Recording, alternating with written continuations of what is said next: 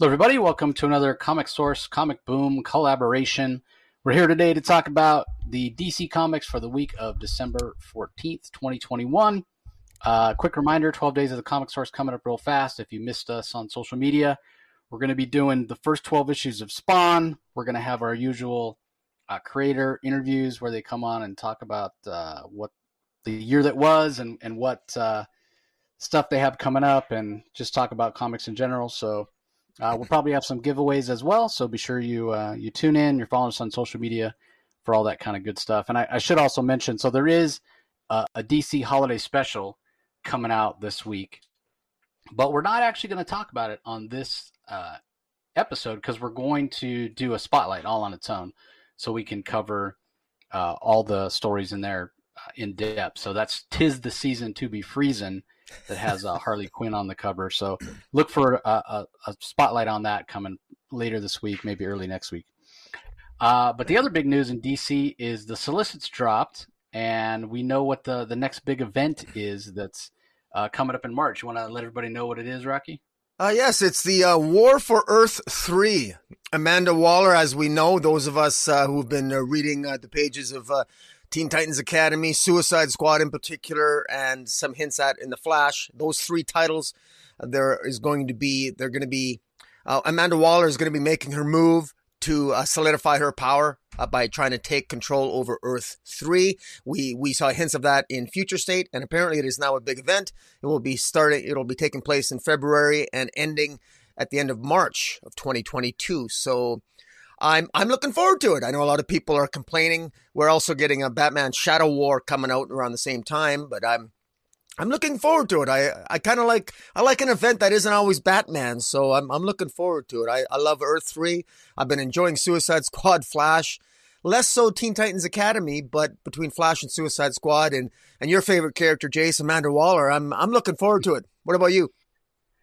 Yeah, well, here's the thing, like Marvel's done this for a lot of years where they go from event to event to event, and oftentimes they're line-wide events. I mean, this is an event the same way Future State was Fear State was an event, right? Like that was just the Batman books, which is a whole hell of a lot more than what we have here, like we said, Teen Titans Academy, Flash, Suicide Squad. It's only 3 books. Yeah. So it's not like that big of a deal. If you want to ignore it, you can. It makes sense with what we saw in Future State. More sense than a lot of the other continuity that's going on this week that I just scratch my head at. So yeah, I mean, we'll see. We'll see how it all plays out. I did see a headline of an article in the last couple of days that said basically Fear State shows that Future State was a gimmick, because the Magistrate is defeated. And I'm scratching my head going, yeah, I mean, what did you think? Did you think that they were putting out all these series of 2-issue volumes that you thought it was going to matter in the end? Everything's a possible future, right? Like they're never going to nail down anything in continuity when it's a jump forward. Like just get used to that. So that's not. I think it was from like comicbook.com or something. It's like this is not news that it's a gimmick. So. Yeah. Anyways, let's go ahead and dive into the books for this week. We finally have a credits page for Batman the Imposter. We're on the final issue here. This is a Black Label book. It's written by Mattson Tomlin, who's also the writer that wrote the screenplay for the upcoming Robert Pattinson Batman movie. So it makes sense why when you look at the Batman that's in this book, like we've seen the first 2 issues, as illustrated by Andrea Sorrentino, it certainly looks like Robert Pattinson when he doesn't have the cowl on, right? So that's the writer, that's the artist. The colors are by Jordi Belair. The letters, who we haven't known all this time, the other 3 that I've mentioned, Tomlin, Sorrentino, Belair, they're on the cover credits, so at least we've been able to talk about what a great job they've done. Steve Wands is a letterer, so finally we get to give Steve Wands some credit because the lettering in this is done really, really well also. Overall, it was enjoyable. I wonder how much of this storyline we might actually see in the movie. It was kind of interesting to have a love interest for Bruce Wayne that wasn't some socialite or beautiful crusading reporter, a la Vicky Vale, to have his love interest be kind of a street level character, a cop, a detective for the Gotham City Police Department that isn't she's Asian, She has dark hair. She's I wouldn't say butch, but she's not glamorous or anything. She's a cop. She's doing her job, and so it's not her beauty isn't. This isn't somebody that Bruce would have on his arm and walk into some gala or something like that. So that was I really like that aspect of the story. As far as who was behind it all along, kind of cliche. It didn't really have much impact.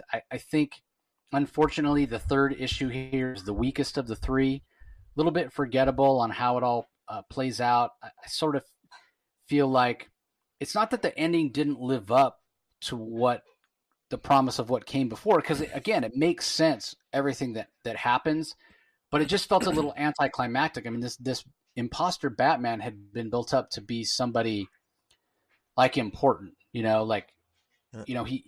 goes up against Bruce, and they're almost a match for each other here. And Bruce Wayne, who's traveled around the world and trained, and granted, he's at the beginning of his career, he's not as formidable as you would expect him to be later, but he has a tough time. And then come to find out, it's just another cop, that was tired of people that Batman had arrested going free because of legal technicalities and whatnot, and being captured by vigilante and everything.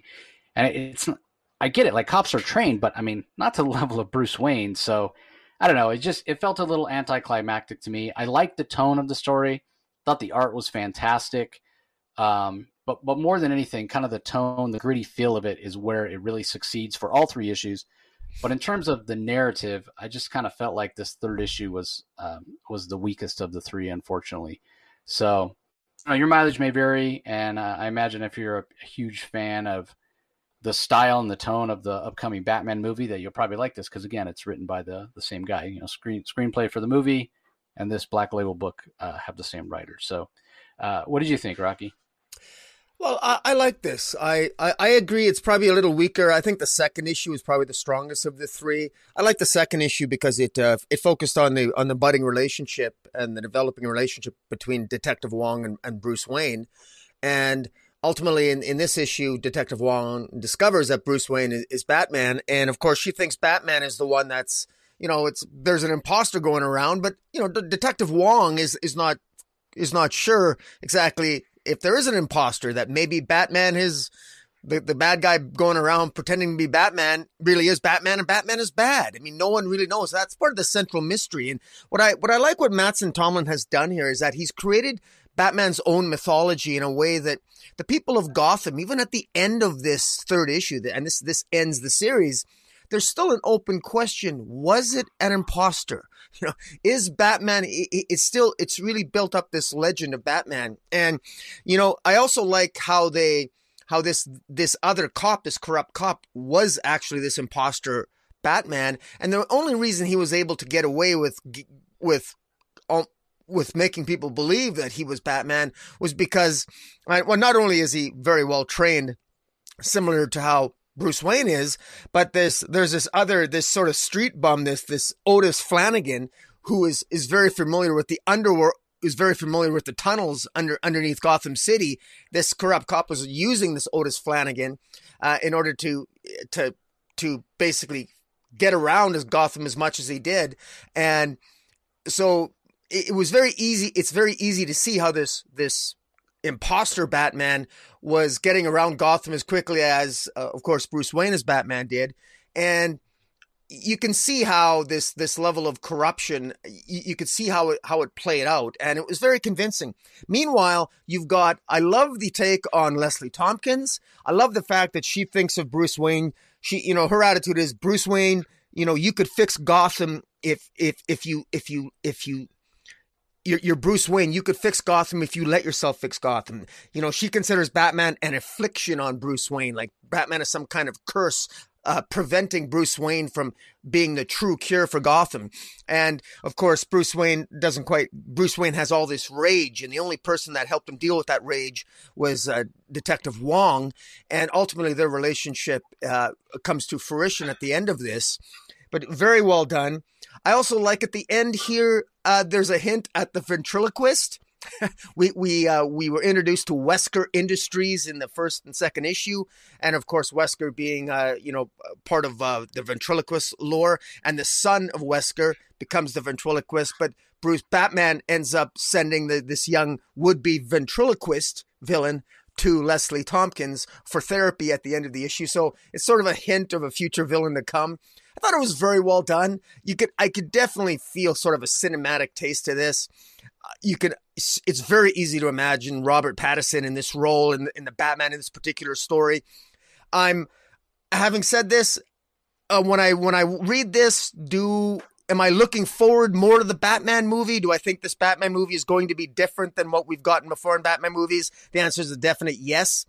Will I like it more than Ben Affleck Batman? I'm not sure. I love Ben Affleck Batman. I don't think I'll like it better, but it definitely has its own unique flair. This is Mattson Tomlin's Batman.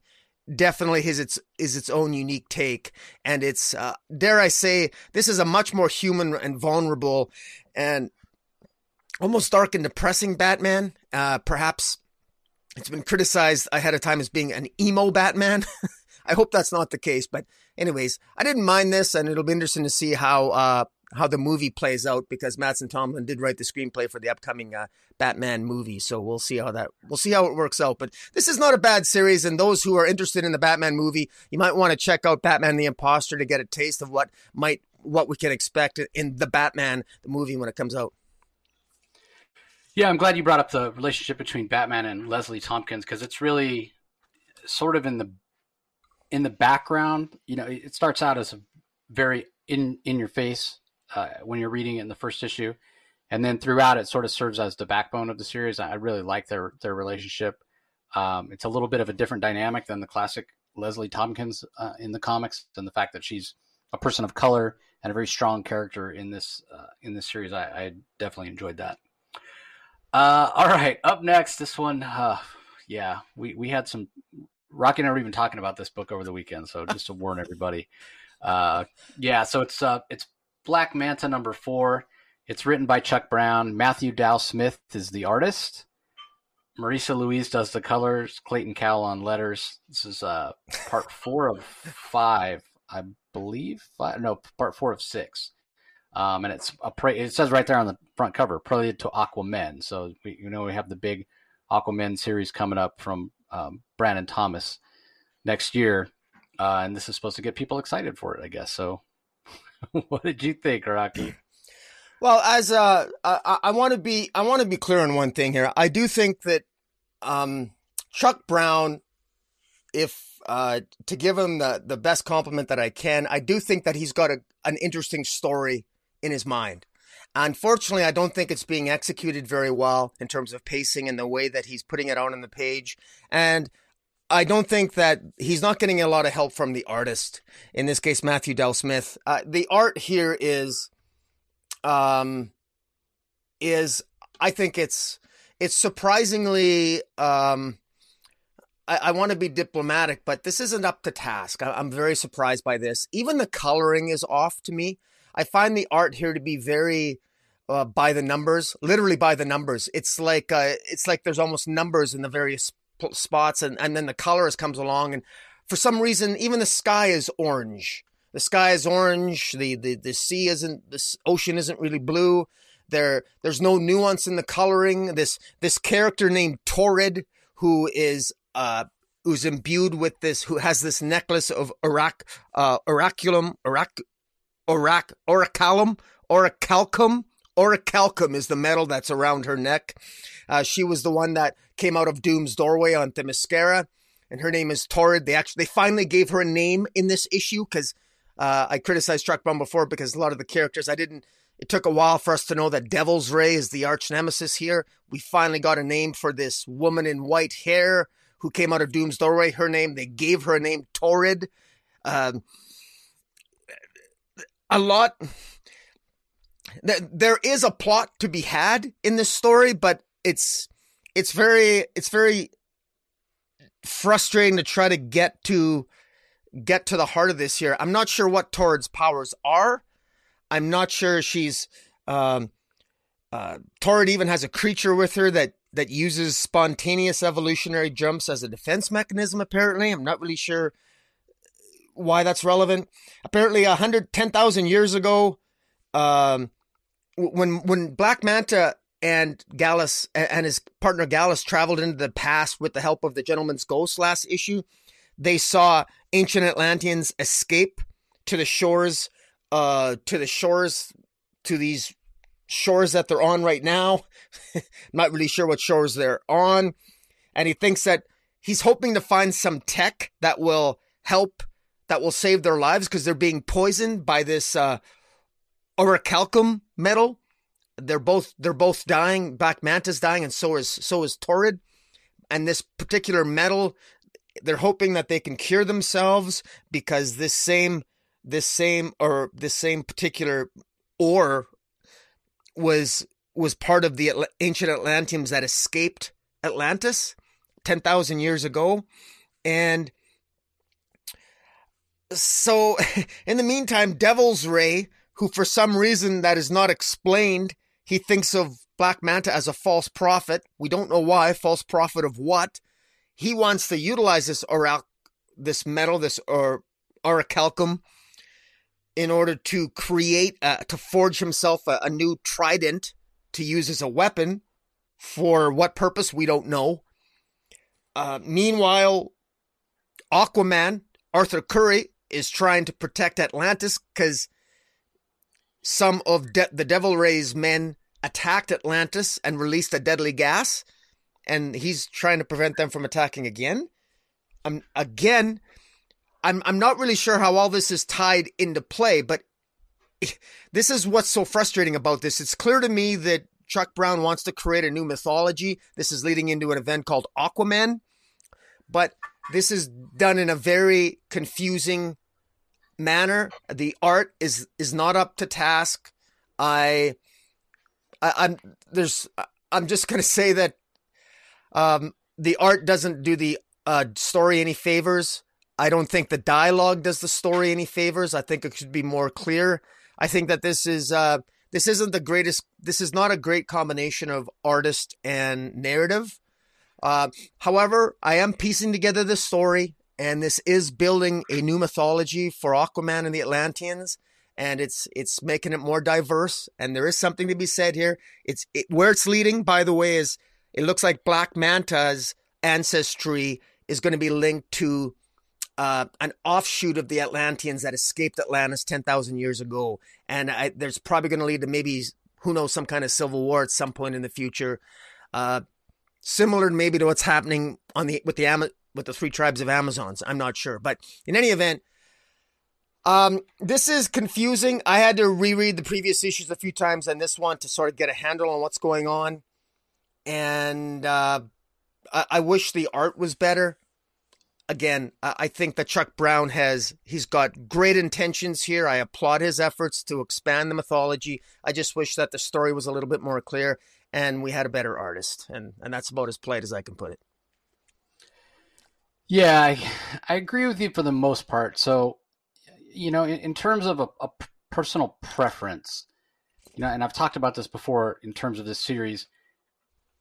First of all, Black Manta's never been a character that had his roots in Atlantis in terms of, having ancestors from Atlantis. That sort of changes the dynamic, right? Like he's always been the nemesis of Aquaman and of man's world, and it was sort of that the two sides, right? Like Aquaman's of Atlantis, he's from the sea, and then you have Black Manta, who's this pirate who, it's that dynamic where he doesn't belong to the ocean, and he's used technology to sort of bring himself to a point where he can fight Aquaman, in the water, almost on equal footing. But it's the armor, it's the outfit, it's the technology that's necessary for him to use in order to be on that equal footing that shows he's so much of a character from man's world. And you're sort of erasing that. You're sort of taking that away from him by now linking him to ancestors in Atlantis's past and linking him to magic. So just for me personally, I'm not a big fan of doing that. I think, you're adding to the character and you're adding layers to him. And typically that's a good thing to do. Just for me, again, as a personal preference, I don't know that I want that from Black Manta. I don't know that it's necessary for me. He's already a villain that I really, really enjoy because he is just who he is, a pirate, a mercenary. He's out for money, and now Chuck Brown's put him in a situation where he's dying. This orichalcum that he has is killing him, and he's finding out that he has roots back in Atlantis' past. So we talk about this Aquaman series coming up. Is that going to be a way of turning Black Manta into an anti-hero like, big comic book, the big two, basically, Marvel and DC tend to want to do, right? So they can have a series called Black Manta and have it sell.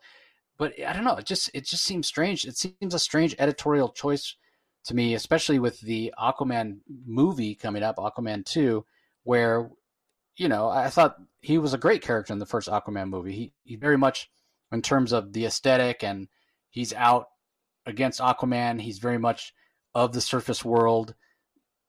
There's no part of him that seems like there's any sort of redemption or redemptive value to him. He is a bad guy, right? And now in this Chuck Brown series, we're going a different direction. We're sort of making him a sympathetic character. Are we supposed to feel bad that he's dying?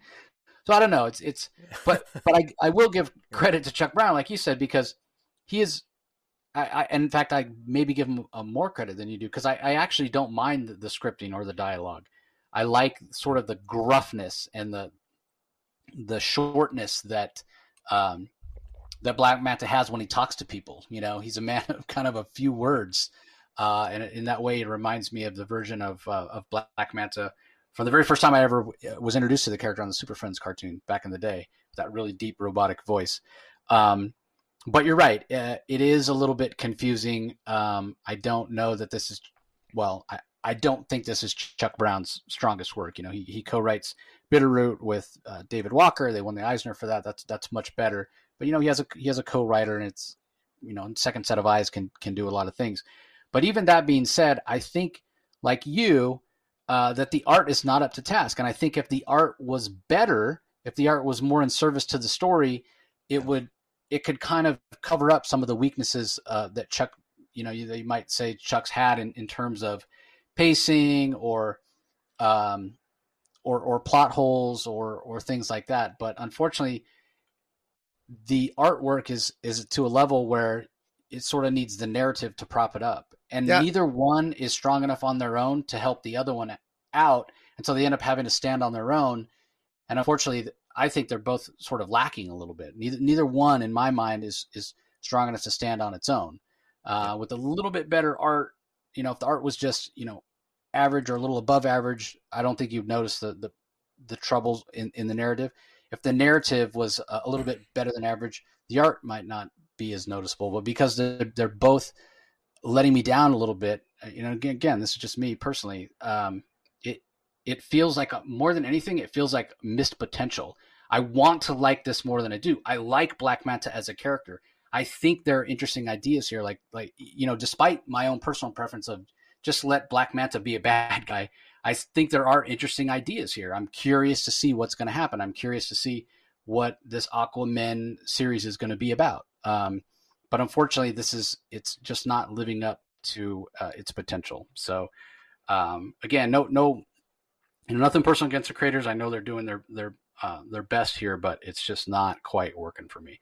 And what's interesting is, so I've seen Matthew Dow Smith's art before over at Marvel. He's done some work on the Doctor Who books before, and his art is much cleaner. So I'm not sure. I'm just not sure why it seems so unfinished here.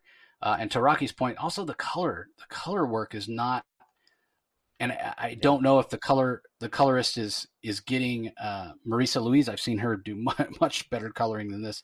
I don't know if she's getting the pages late. I don't know if the nature of the roughness of the line work that Matthew Dow Smith is giving her is not leaving her any outs. I'm just not sure. But it's just, in terms of color, it's just such a dreary book. It's very bland. It's very bland. All the colors are one. There's no nuance in the coloring. There's no shading. It's all. Yeah. It's like I said, it's very dreary. Like you just opened up and flipped through it, and you're like, God, do I want to read this? It doesn't even look very good, you know? Yeah. And the last thing I'll say is, again, because the art isn't super detailed, we're getting this Devil's Ray character who looks so much like Black Manta in terms of his costume. Yeah. Is there a connection there? Like we haven't learned anything. Is it just because the art's kind of sloppy and unfinished that they sort of look familiar? Yeah. Or is there a connection? Again, is it the narrative that's letting me down? Is it the art? I'm not sure. So I don't know. I mean, what I'm hoping is that it all comes together in the last couple issues. And despite the art not maybe being as strong as it could be, that we end up getting, value out of it. So anyway, let's move on to another book where don't know how I feel about the art. We talked about it several times. The fact that it's in black and white. It's Future State Gotham number 8. The Next Joker Part 1, The Grift of Laughter, written by Dennis Culver. We have art by Nicola Zemengia, cover by Simone DeMeo. There's no color again, and this isn't the Giannis Milogiannis art that we had seen previously. And I've seen Nicola's art colored before, so again, I'm not sure why we don't get colors here, but I don't know how to feel about this story. I like Grifter. It's a fun story in that it calls back a little bit to the Matthew Rosenberg Grifter story we had in one of the Future State backups, where he was trying to get I can't even remember who it was now, but he was trying to help somebody escape from the magistrate controlled Gotham. So it's kind of fun. It's actually interesting. As much as I don't like the Joker, it's interesting to get a more physical Joker. I always complain about the Joker, how he's, if he really existed, Batman would beat him in like 30 seconds because he's not physically imposing. Well, this is a physically imposing Joker. He's almost Venom-esque when we finally see him take his mask off. So I like that he's a little bit more powerful, still completely psychotic, definitely a match for Grifter. But at the end of the day, what I'm asking myself is, we got the end of Fear State. We know the magistrate failed. We know this is not a future that's coming to pass. Do we need this book? Because I sure the hell don't feel like we need this book at all. Not even a little bit. As much as I, enjoy Grifter as a character, this feels completely unnecessary.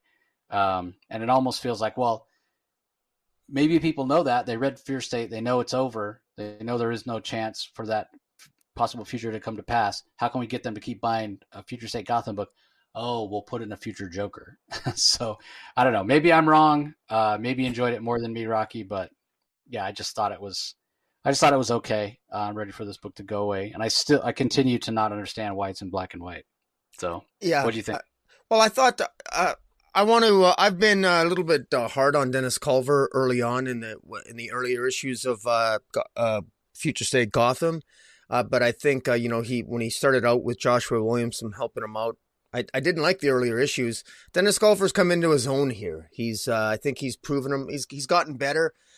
This is actually, but for the coloring, if, just reading this and pretending it's, if I'm just evaluating this as a story, this is about Hush. I'm like, if people are wondering where was Hush during Fear State and Future State, well, here he is. And it's actually not a bad story. It's not a bad story. It's even got the owl representing the city's old money, the whale. It's got these other characters, the dog, Gotham's top crooked cop. It's got a number of different characters here in a Gotham Future State that I think are actually interesting. And Hush actually seems this is actually well done. This art is good.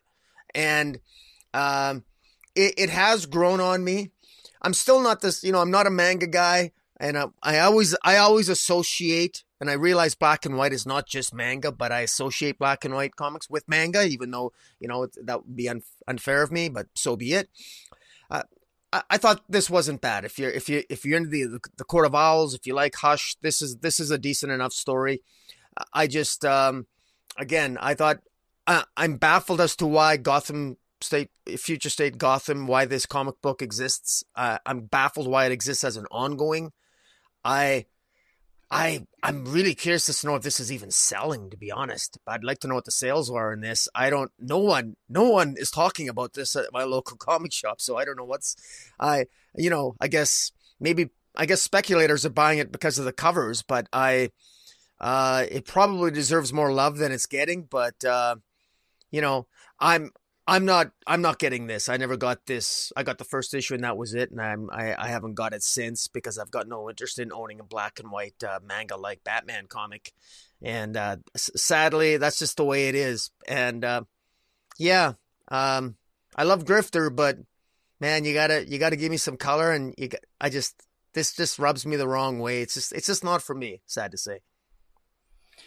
Yeah, good point on Hush. You know, it was nice seeing a future version of him as well. But again, I go back to the fact that we already know this future is not going to exist. So what are we doing here? You know, it feels like a waste of time. The other thing that I'll mention, like I mentioned before, it has a backup, and it's a reprint of a Batman black and white story that came out in February of this year. So, you know, at least it wasn't like last time where it was a reprint of a comic that came out in August. You know, it was barely 2 months old. You know, at least this story's 10 months old, and it's great with Nick Dragotta art. It's really, really cool. If you've never read any Nick Dragotta's stuff or seen his artwork, especially the East of West, that's the vibe I get here. The series he does at Image with Jonathan Hickman. But again, I've already bought Batman Black and White. I don't need this. I'm like Rocky. I'm not buying physical copies of Future State because not paying for black and white comic, especially not one that I'm paying $1 extra for a backup that I already paid for 10 months ago. So anyway, let's move on. We have Teen Titans Academy number 9, Homecoming. Tim Sheridan's the writer, Mike Norton artist, Hi-Fi colorist, Rob Lee letters. We saw last issue, and thus the Homecoming that Roy Harper showed up at Teen Titans Academy at the school that's named after him, and man, that's got to be weird.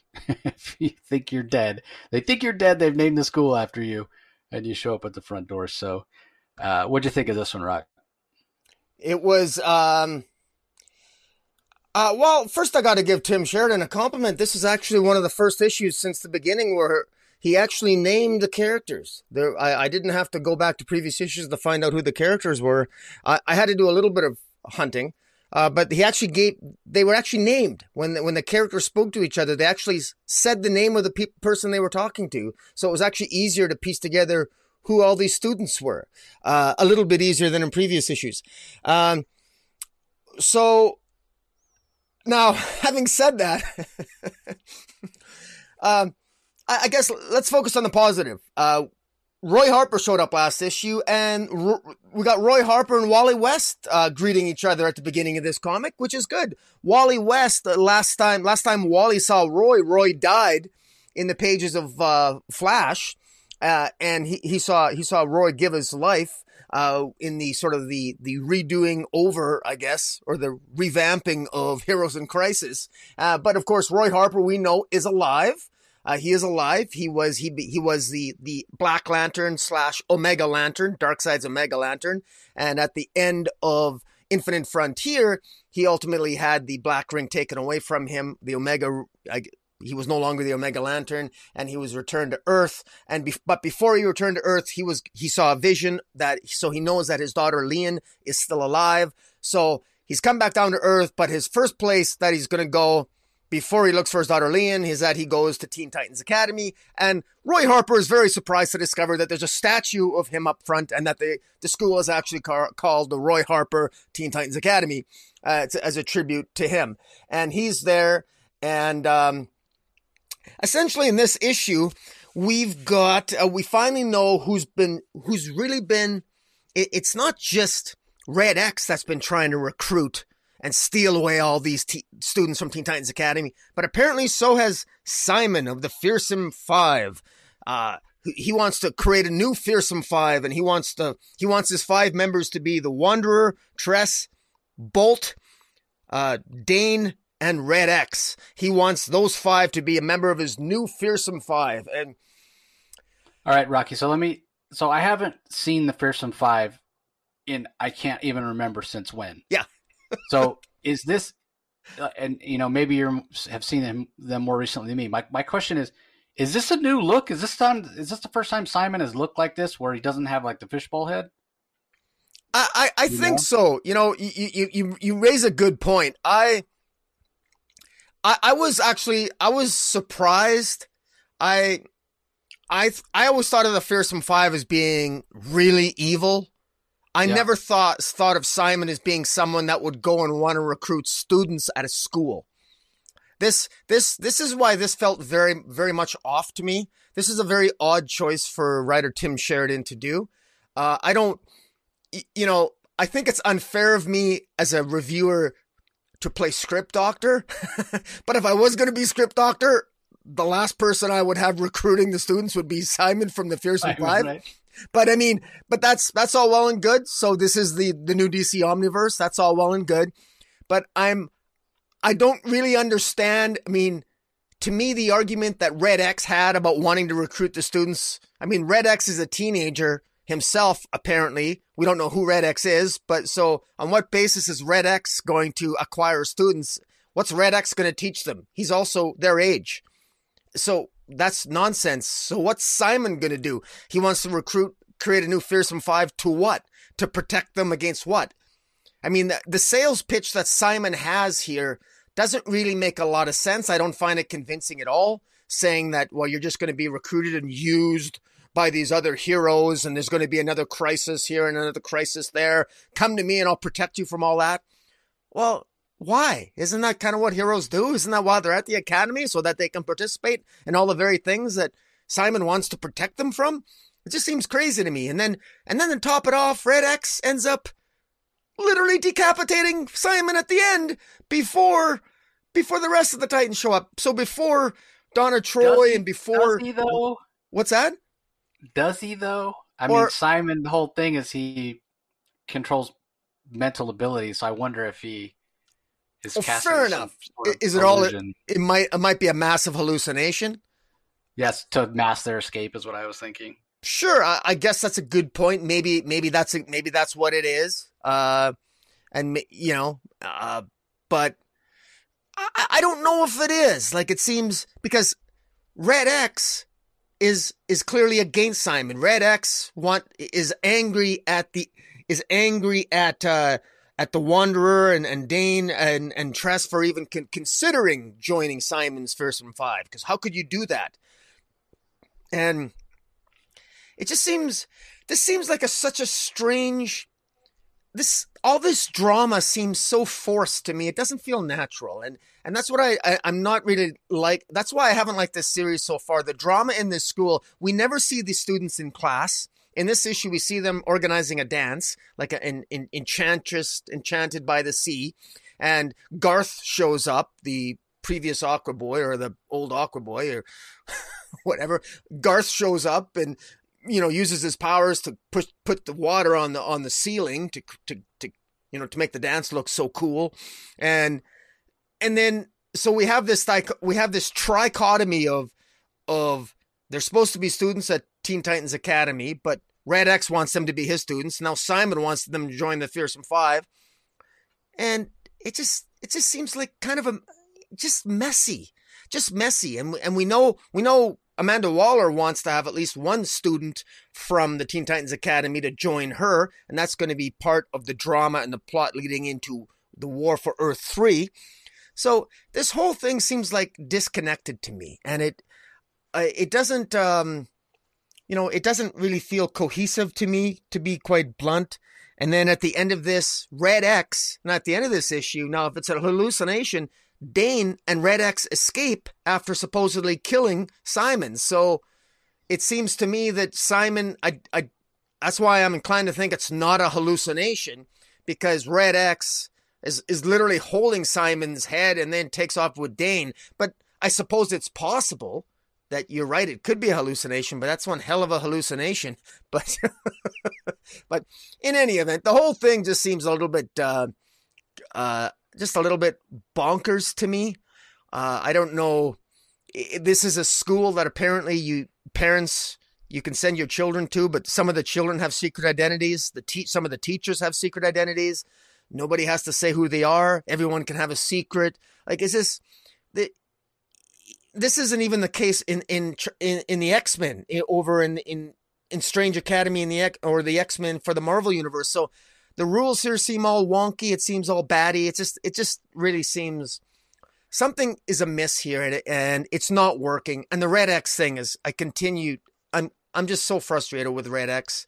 This isn't really working for me, but whatever. I just want this to end. I want this Red X thing to end. I don't know where this is going. I'm still not entirely captivated by this, but I don't know. I'm frustrated. How do you feel about it, Chase? Yeah, I agree. You know, I hate to sound like a broken record, but my problem with this issue is the same problem that I talked about last issue. And where I was saying that Tim Sheridan's he's not finishing off any stories. He doesn't finish off any plot threads, right? And that's the problem. Like, he keeps just starting new ones. And what does he do in this issue? He starts a new plot thread. Here comes Simon to recruit members of the Teen Titans Academy who don't have families, who he thinks kind of views as loners, that he thinks will join up with him, which I agree with you. His reasoning, his logic is very tenuous at best. You know, he's saying, okay, don't believe what they're telling you. They're lying to you. They're adults. They lie, and they're just using you. So what, trade one master for another? I mean, at least Matt, you know, one of the kids that he recruits says the same thing. I'm not thinking about throwing in with this guy. I want to go out on my own. I want to make my own decision. You know, Red X kind of the same thing. So at least it's acknowledged in the story. But, you know, as interesting as that may be and potential for storyline that it might have, finish off some damn threads. Yeah. Again, like we said it from the very first issue of Teen Titans Academy. Don't drag this Red X thing out so much and think you're cute with it that it becomes obnoxious and annoying. But, you know, I guess you don't have a choice when you're a comic book writer. It's got to become obnoxious and annoying when it's a mystery like this because, you know, so many people are writing for the trade. Well, we at least got to wait till the end of the second trade, right? So that's issue 10. We're only on what, issue 8 here, issue 9, issue 9. So maybe next issue we'll find out who Red X is. I'm not going to be holding my breath. I will say, sorry, I was just going to quickly add that one thing I liked Roy Harper mentioning that he wants to find Lian, and Donna Troy and the rest of the Titans told Roy that they would help him look for Lian. And we know that his daughter Lian is the Cheshire Cat over in Alleytown in the pages of Catwoman. And we know that Cheshire, the mother, the former lover and mother of Lian, confronts Lian and introduces herself to Lian in the pages in the next issue of Catwoman, which will be coming out, which we're going to be reviewing, I think, next week. And so little maybe a potential spoiler alert there. But I like that. So I like the draw.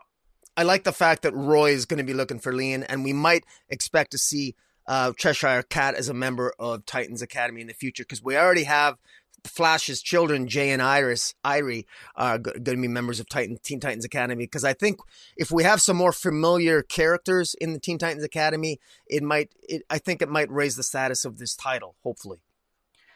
Yeah, again, but it just feels overstuffed to me. Like, yeah, you're right. It was great to see some interaction between Roy and the old Titans, but this is Teen Titans Academy, so should that even be there? Like, I thank God we have Titans United for people that want the old feel of what the Titans feels like, right? Because this is trying to be so many things that it ends up being nothing. You know, when you try to do, there's too many plates spinning. You try to do too much, and it just feels like Tim Sheridan's bitten off more than he can chew. And in a way, it's a compliment. I've talked before about, you know, it's almost like he's establishing a Sheridan universe here within the DCU.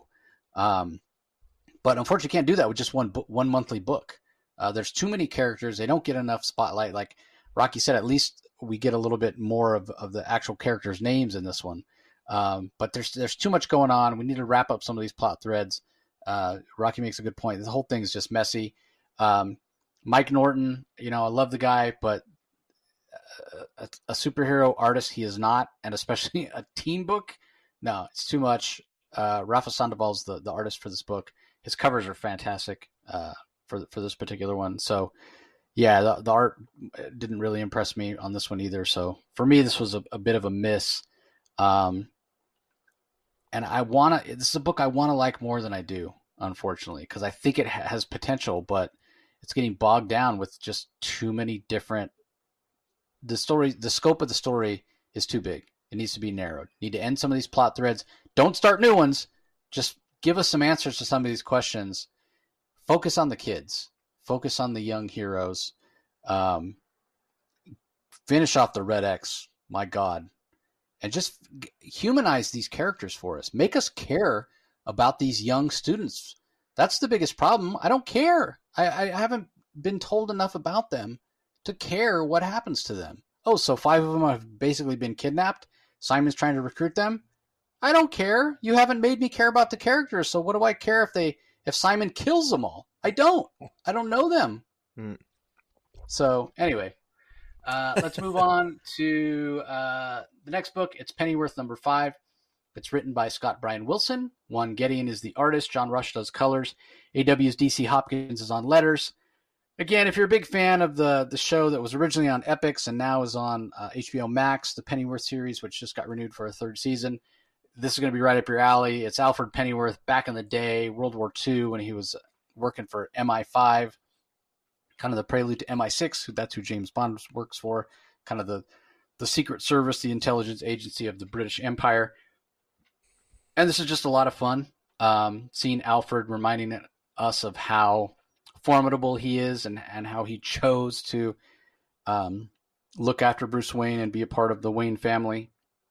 So again, if you're a big fan of that series, or if you just love Alfred Pennyworth, and thank God we have this because we have no Alfred Pennyworth in the regular Bat titles, which is really unfortunate that they haven't brought him back yet. He can't come back soon enough in my mind. Like, Alfred's one of those characters I did not realize how much I loved Alfred until he's been gone for, God, it's been a couple years now. So yeah, I'm enjoying this. It's a dual narrative. We have flashbacks telling us stories of a mission that Alfred undertook during World War II. Meanwhile, in present day, he's been kidnapped, and it seems like his kidnap in the present day has everything to do with this mission that they're flashing back. And the issue ends on a cliffhanger when he's introduced to an old flame of his who was his partner at MI5, who betrayed him. And she comes walking in on the last page, and she looks like she hasn't aged a day. Whereas Alfred himself, obviously, he's got the wrinkles and he's bald, and time has passed for him. And this Shirley person hasn't aged a day, and he's obviously taken aback by that. So we'll see how that all plays out. This is a 7-issue mini. This is issue 5, and I think the main cover is fantastic. It's the British flag that at one point one of the red bars turns into like a heartbeat monitor.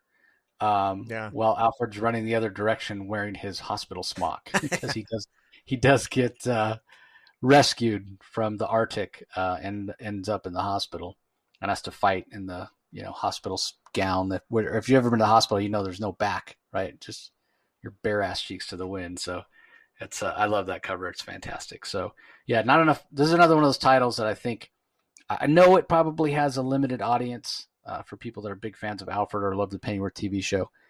So that's probably part of the reason I don't hear a lot of people talking about it, but it's just a really fun series. And if you're like me and you miss Alfred as a character, this is hitting that spot, scratching that itch, so to speak. So, and I know you were a little behind on this, Rocky. Have you had a chance to catch up? Yeah, I have. Yeah, I'm enjoying this, and I love the cover too. I love you mentioned almost like a cardiogram on the cover. The heartbeat, because Alfred, of course, is freezing to death and his heart is slowing down, and he's ultimately saved from freezing to death in the Arctic.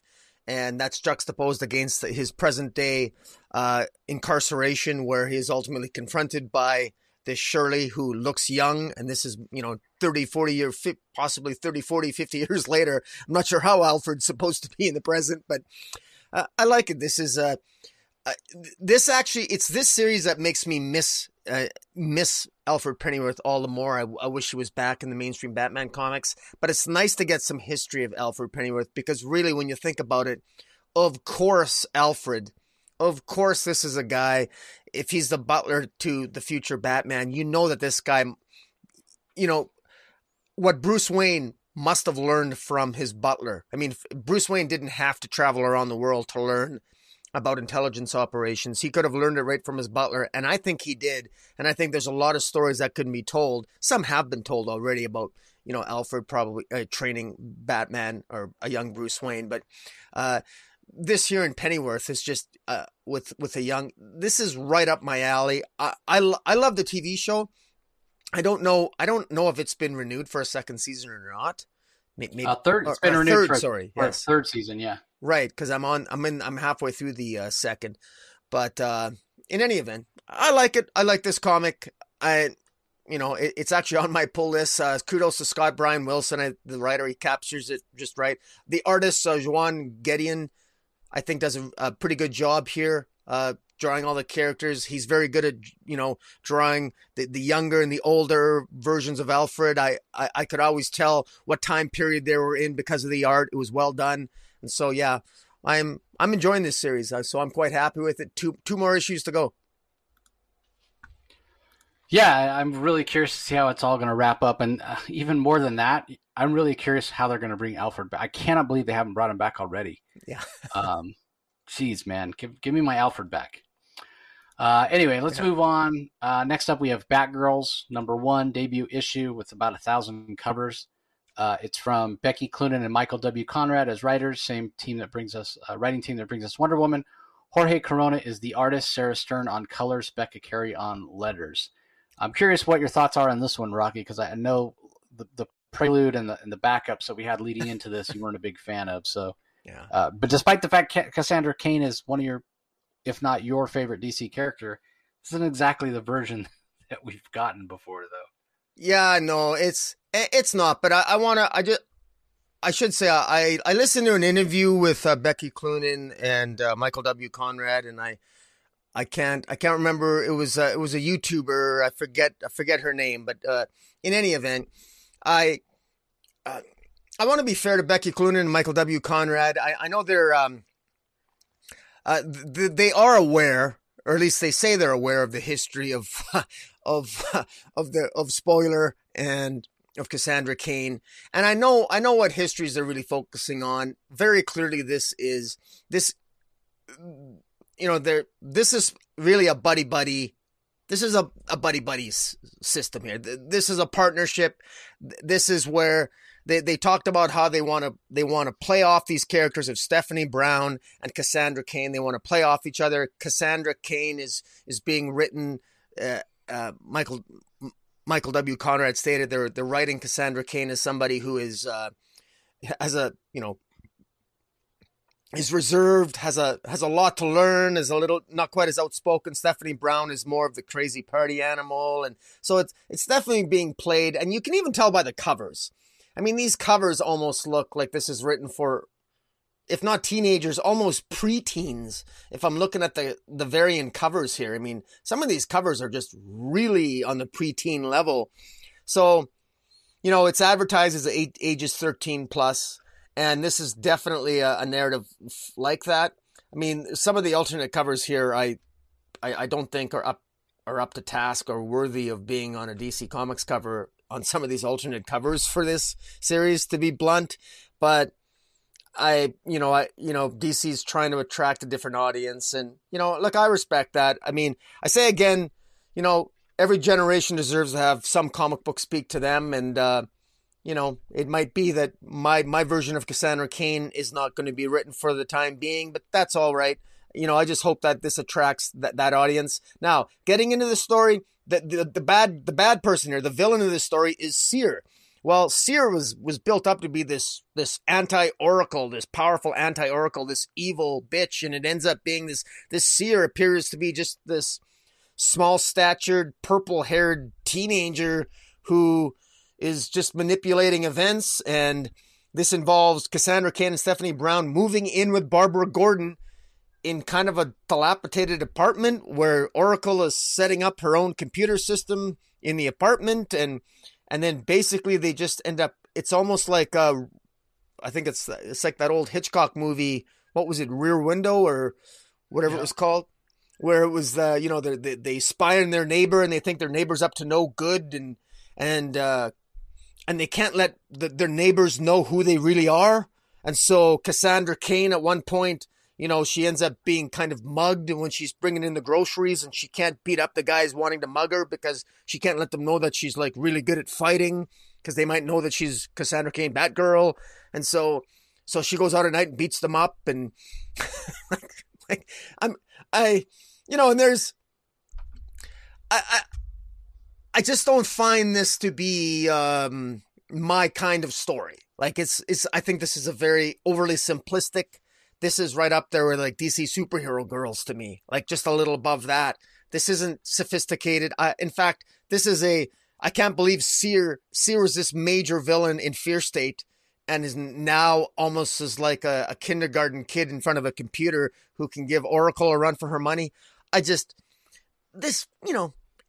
Honestly, I don't even want to criticize it because it's so completely obviously for a younger demographic that it's almost foolish of me to point out how much of this does not fit coming out of Fear State and does not fit with the pre-existing versions of these characters. This just doesn't work for me, and the art doesn't work for me. Although the art is good, I want to compliment the art. The art is good for the style for this type of story that they want to tell, for the demographic that they're going for. It's great art. It's fun. It's kinetic. Great on facial expressions. The coloring is great. There's a great sequence where Barbara Gordon gets them their own little, like, almost like their mopeds. They got like bat mopeds almost, and they reject that, and instead they basically take a car that the guys at Cassandra Cain beat up. They take their car and they go on a joyride. And so there's some fun moments here. You can tell that Becky Cloonan and Michael W. Conrad are having fun with it, and they're trying to engender and create some adventure for Stephanie Brown and Cassandra Cain. And I think for the most part, they succeed. So I'm not, just because this isn't my Cassandra Cain doesn't mean that there isn't fun to be had in this comic. And I think I hope that it finds the audience that it's geared toward. Yeah, I mean, I sort of took it with a grain of salt because I felt the same way that I'm not really the target audience for this. It's clear they're going for a younger demographic. So if I look at this from outside of continuity and just read it purely for what it is, forget about Fear State, forget about Seer, forget about anything that comes before, and just read this purely on its own, was I entertained? And the answer is yes, I was entertained. Even though I'm a big fan of Jorge Corona, I don't think this is Jorge Corona's best work. I don't know that Jorge Corona's artwork suits a Batgirl's superhero book. That's not to say, again, that the artwork's bad by any stretch. I think the artwork's quite good. And I think particularly the color work in conjunction with the line work gives it a certain sort of fun, youthful, energetic feel, which I think is exactly, So, and I think that's exactly what they're going for. Yeah. So if I look at this out of context of anything else, yes, it's entertaining. Do I think it's necessarily for me? Nah, probably not. I'm probably in that same demographic you are.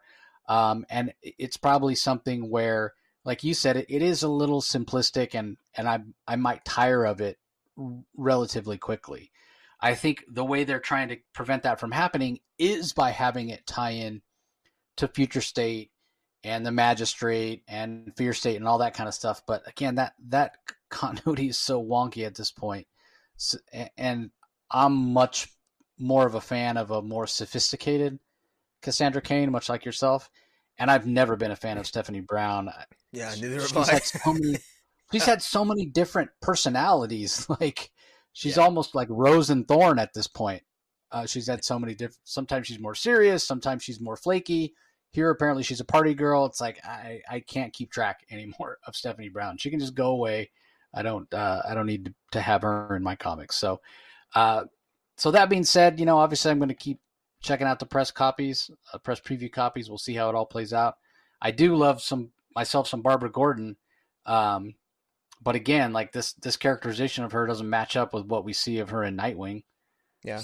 She's much more matronly here, which, I guess they're trying to play up this idea that she's this, older mentor type Oracle / Batgirl to these two younger Batgirls, but that's not how she's portrayed in Tom Taylor's Nightwing. So it's a little weird. So yeah, I mean, I think that If you have young readers, like my daughter's 10, I would totally give this to her. She would probably dig it.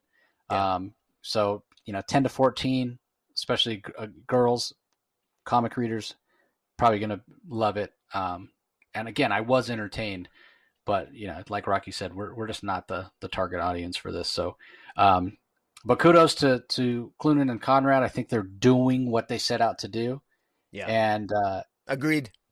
And based on the previews that we saw and the backups, I did not expect to like this as much as I did.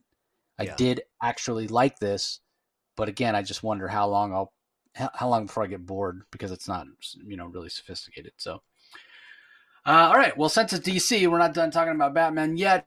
I Am Batman #4 from writer John Ridley, Steven Segovia, and Christian Duce are the artists. Rex Locust does colors. Troy Peteri on letters. God, I have so many problems with this book. And again, this is just, it's not working for me. And the biggest part of why it's not working, I've talked about this before, the characterization of Lucius Fox here makes no sense. He's anti-vigilante. He's anti-Batman. What? You're Lucius Fox. How in God's name can you be anti-Batman? I don't care what trauma you went through. It doesn't make any logical sense, He's buying into all the crap that Simon's saying. Batman's bad for Gotham. I mean, my God, man. Batman is personally. You can't, it just doesn't make any sense. And the other thing that makes no sense, that drives me constantly insane, where exactly does this fit in the timeline?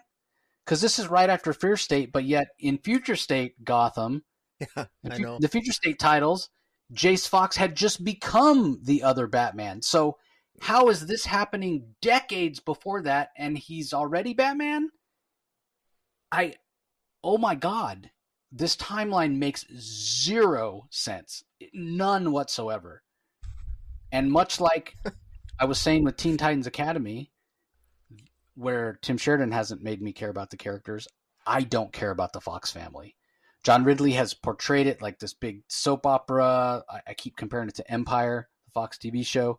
That's what it feels like to me. Dynasty or Dallas or any of those old school sort of soap operatic stories. But I have no point of view character. I have no way in. Who am I supposed to relate to here? I really don't care about any of these characters. I'm supposed to care about Lucius Fox, but he's completely unlikable because this is not the Lucius Fox that I ever have known or seen or cared about, that always had Bruce Wayne's back. The Lucius Fox that, even if we talk about the Morgan Freeman version of Lucius Fox from the Batman, from the Christopher Nolan trilogy of Batman movies, like he was somebody you knew had Batman's back, that had integrity and would go to bat for Batman, would never betray Bruce Wayne. And then he acts like this. And again, I know John Ridley's a super talented writer. Other History of the DC Universe, one of my favorite series of this year. It's going to win awards, and it should. I don't care about these characters because John Ridley hasn't given me a reason to care about these characters, other than to tell me they're the Fox family, and they've now that Bruce Wayne has been disgraced, they're the first family of Gotham. He has all of Bruce Wayne's money. Well, so what? If he's going to act like a complete dick and completely illogical, which makes no sense because Lucius Fox is a very intelligent person, you're not leaving me any outs, Ridley. Like, and that's setting aside the continuity problems. You add the continuity problems in, and I'm just like, oh my God. And let me get this straight. Or set the record straight. I don't put all the blame on this on John Ridley. I think DC set him up to fail. He was supposed to start, it was supposed to be Jace Fox taking over the regular Batman title, starting with issue 100. And then they saw the numbers, DC saw the numbers, some vice president at AT&T probably, because remember all these calls were made when AT&T was still in charge, saw the sales numbers on Batman and said, no, but let's have our cake and eat it too.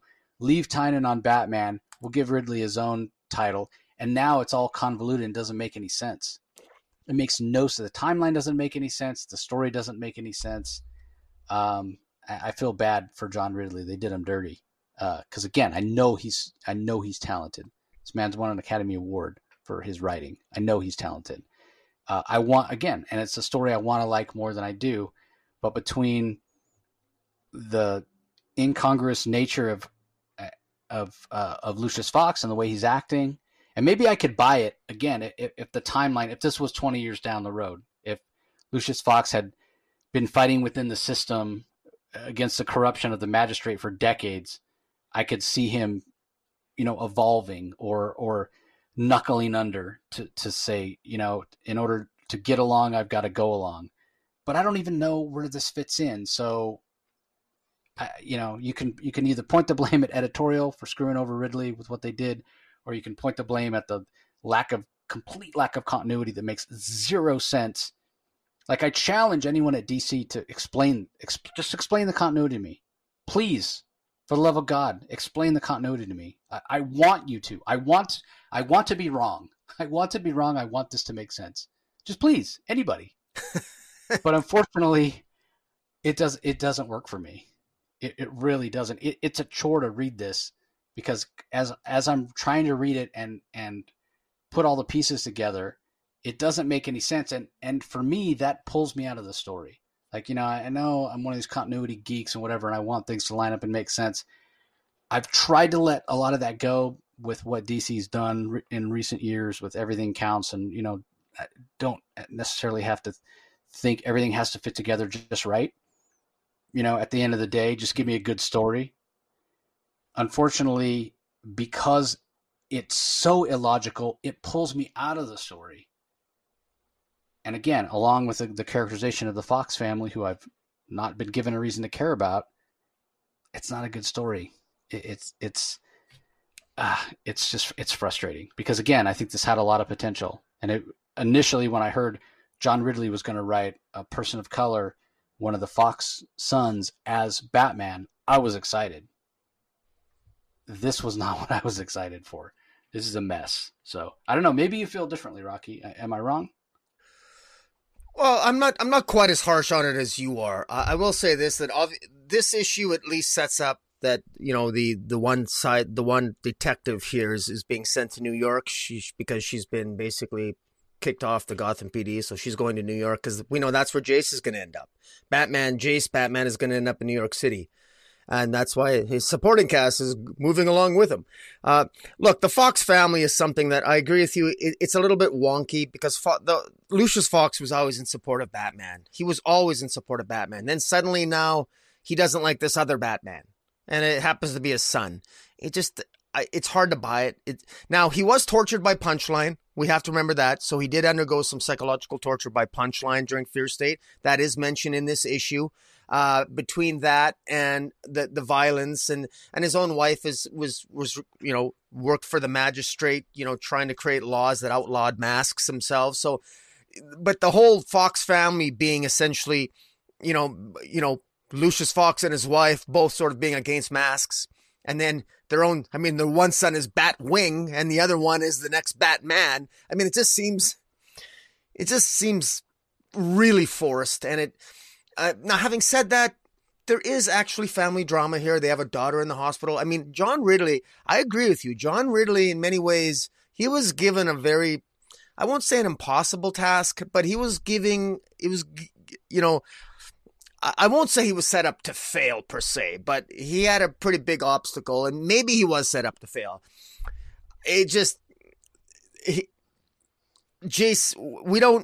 Having another Batman, and it really does feel just like the Black Batman. That's what this is. It's Batman, but he's black. I mean, that's the way it kind of feels. And that doesn't mean that he can't get his own agency and his own sort of independence, but he's going to have to do it in New York City because he can't have it in Gotham City.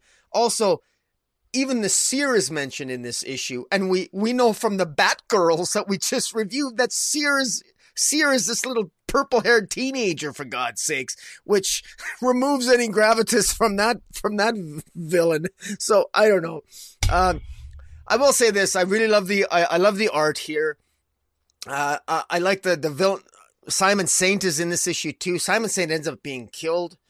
His daughter, the sister Tiffany, ends up, Tammy wakes up from her coma. So that happened. I'm not really sure how all this is going to move into him. Why is this Batman going to ultimately be moving to New York City? I'm not sure. We know in the Bat books a lot of crazy stuff's going to be happening going into Shadow War.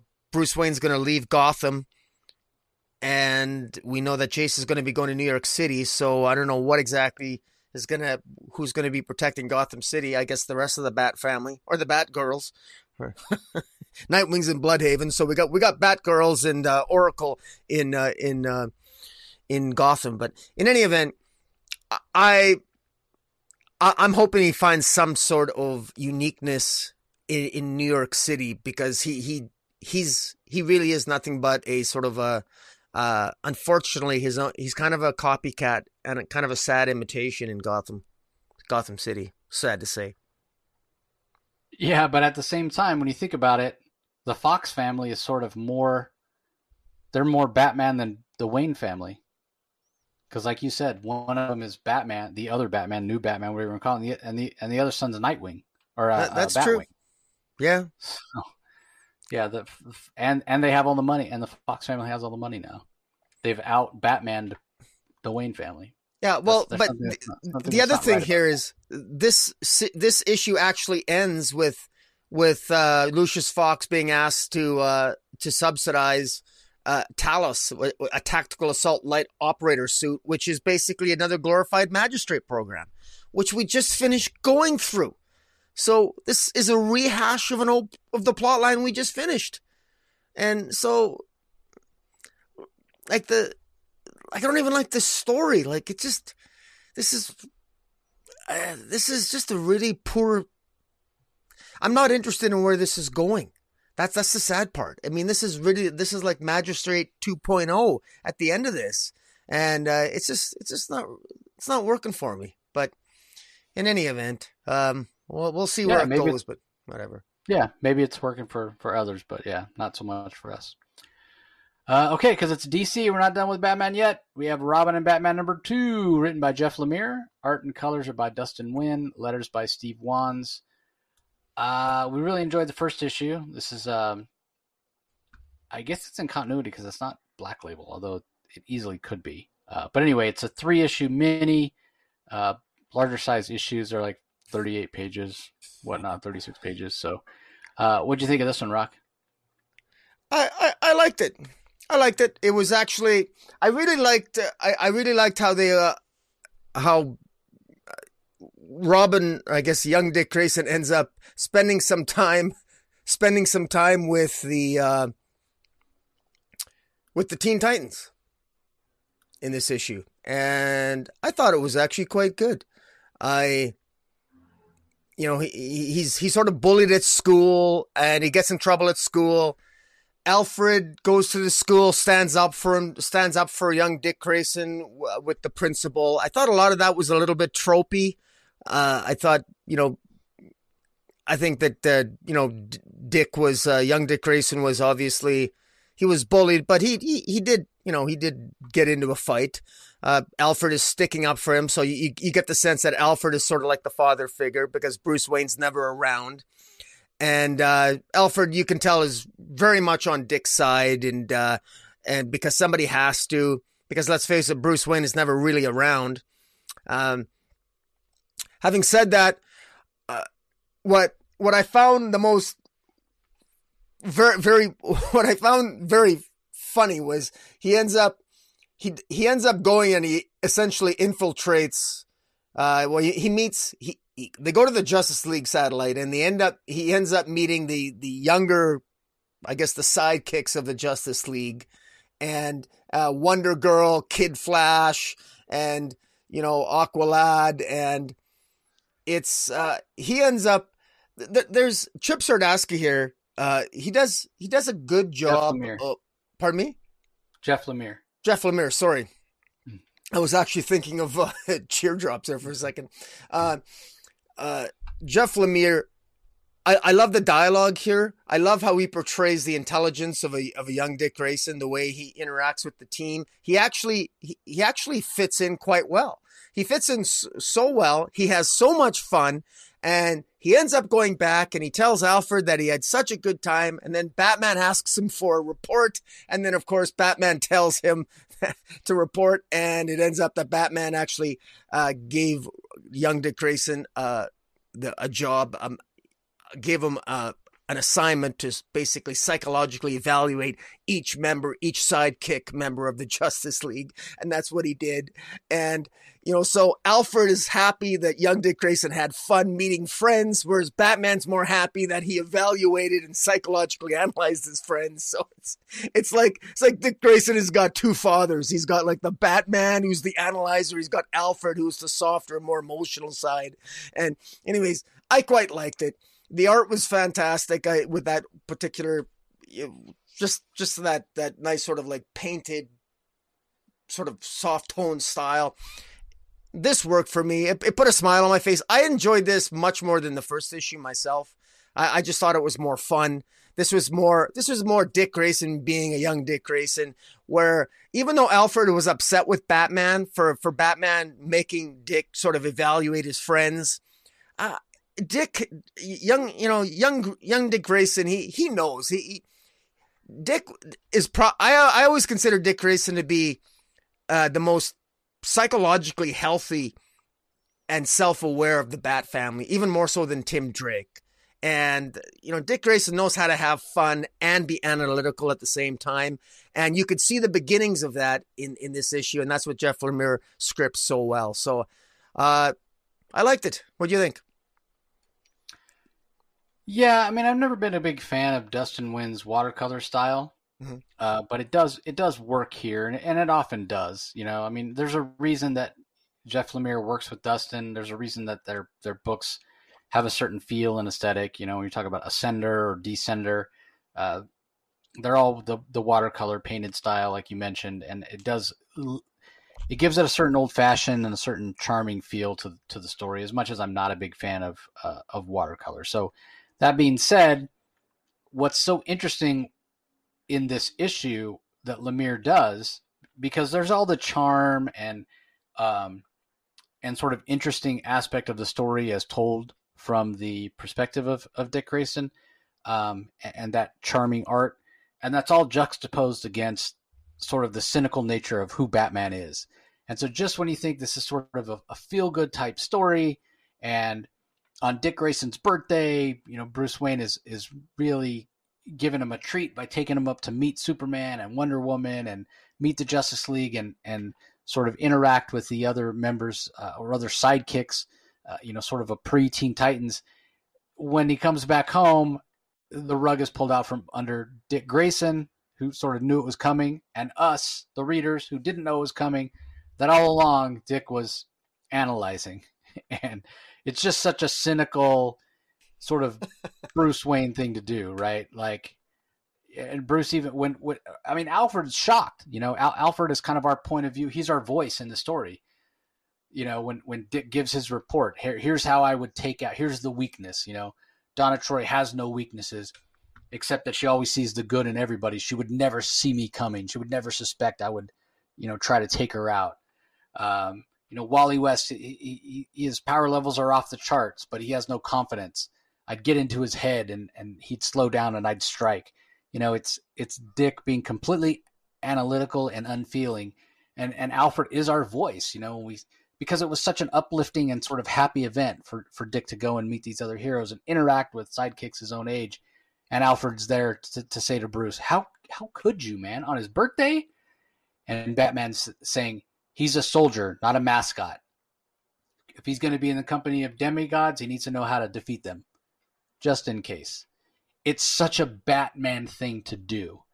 And it's important to remember who Dick is, and the fact that now in the pages of Tom Taylor, I love that this is coming out, this series from Lemire and Nguyen is coming out right now when we have the Tom Taylor, Bruno Redondo Nightwing series coming out, because if anything, what this does with this early days of Dick Grayson's interactions with Batman, his early days of being Robin, his earliest days, reminding us of what he went through and sort of the crucible by fire and being subjected to this paranoia from Batman and this cynical viewpoint, and then to see him still be heroic and positive and full of hope over in the Taylor Redondo series, it reinforces just what a special character Dick Grayson is. And, again, when we get stories like this, it reminds me of why Dick Grayson is the favorite DC hero of so many comic creators that have worked in the DC universe.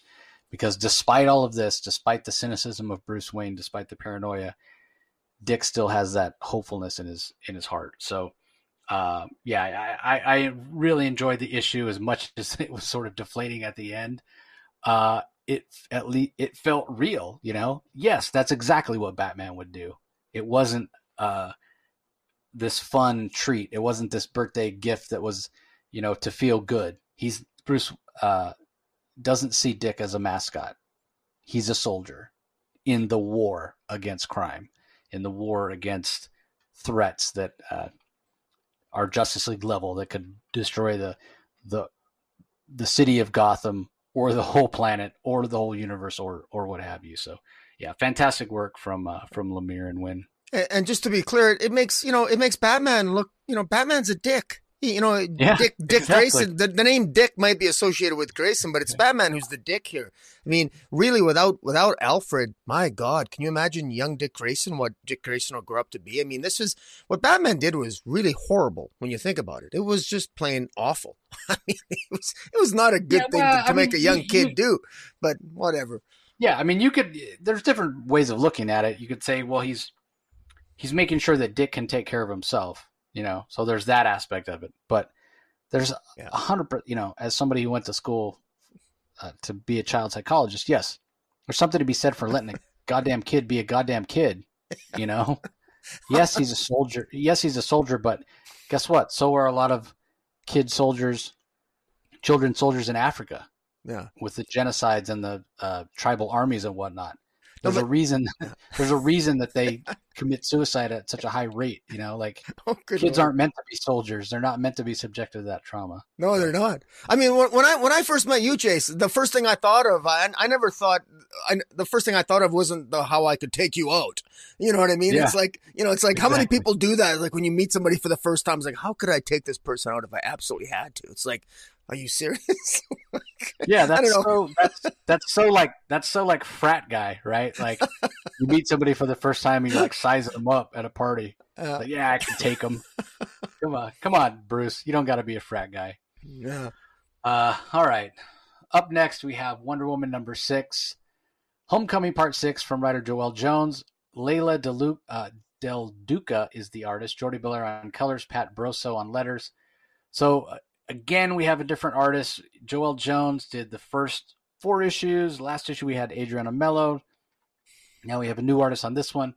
Very much aping the style, though, of Jordi, or not Jordi Belair, sorry, of Joelle Jones. So much so that I didn't realize it wasn't Joelle Jones until I got to the credits. So I guess kudos to Leila for doing a good job of fooling me.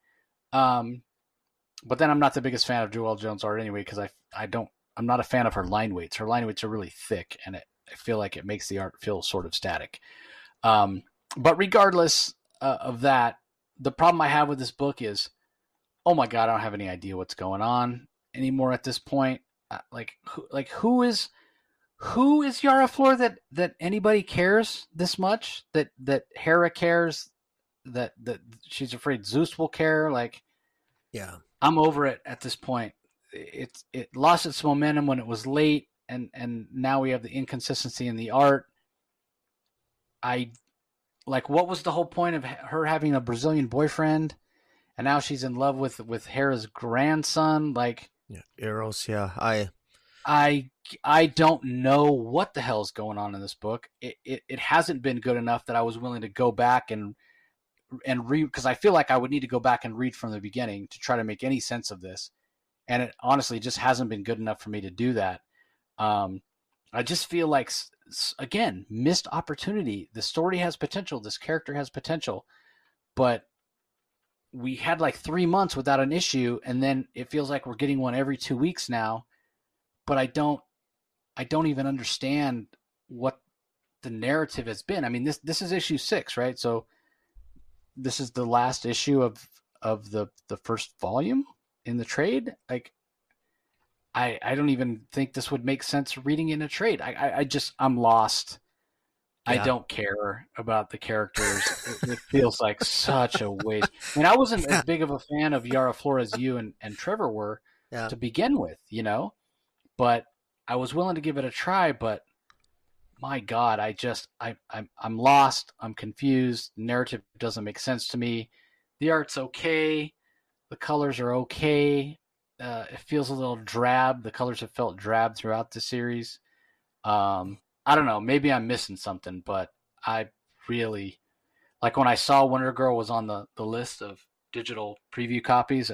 Like honestly, I'm like, oh my God, I really don't want to have to read that. It just feels like a chore to read because I'm lost. And maybe it's me. Maybe it's me. But yeah, I did not enjoy this. Well, yeah. Look, this is supposed to. This is. I think this is. I agree with you. This is sad. This is very, very disappointing. This is not going to read any better as a trade. This is part 6. This is issue 6. This is not. Having reread the previous 5 issues, it doesn't read any better. It's actually just equally as confounding as when you read it from beginning all 6 issues in a row. It's not very well put together, quite frankly. It's a mess. Wonder Girl, I don't know. Yara Flora, this issue, I mean, she's escaping Olympus because she left. The crazy thing is that she gains the power. She suddenly becomes. She has the power to be Wonder Girl. She's this. She has all this power that she scares the hell out of the other 3 tribes of Amazons. So there's the Brazilian tribe, the Equiseta. There's the Themyscirans by Queen Nubia, who sends Cassie and Artemis, Cassie Sandsmark after her. And then we got the Band of Magdal Amazons. They send Artemis after her. Cassie and Artemis meet up with Yara Flor, and then just have a conversation with her. They don't even try to stop her. They don't even try to bring her in because she's supposed to be this potential threat to the other Amazons. Helen, or Hera, pardon me, the wife of Zeus, thinks that she's a threat. Hera apparently uses Eros, her son Eros. Eros accidentally pricked himself with his arrow and fell in love with Yara. He then shot the arrow into Yara, and so she fell in love with Eros.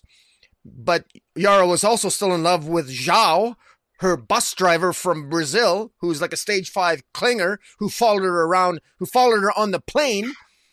And she's in Olympus. She is trained by the gods of Olympus, only then to realize that, well, she doesn't want to drink the liquid of ambrosia and forever be condemned to stay on Olympus.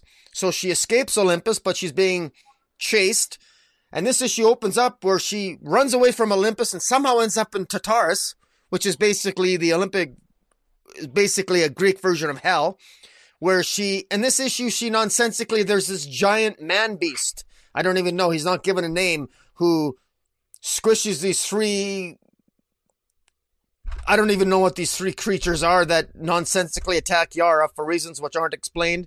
And there's this man beast then who tries to attack Yara. We don't know how he incapacitates her. I guess he steps on her. And then she finds herself caged, after which Eros talks to her and asks her, why did you refuse Hera? Well, he already knows why she refused Hera. I don't even know why she bothered going to Olympus. She accuses Eros of manipulating her, where obviously she was shot with the arrow. And so doesn't she know how this works?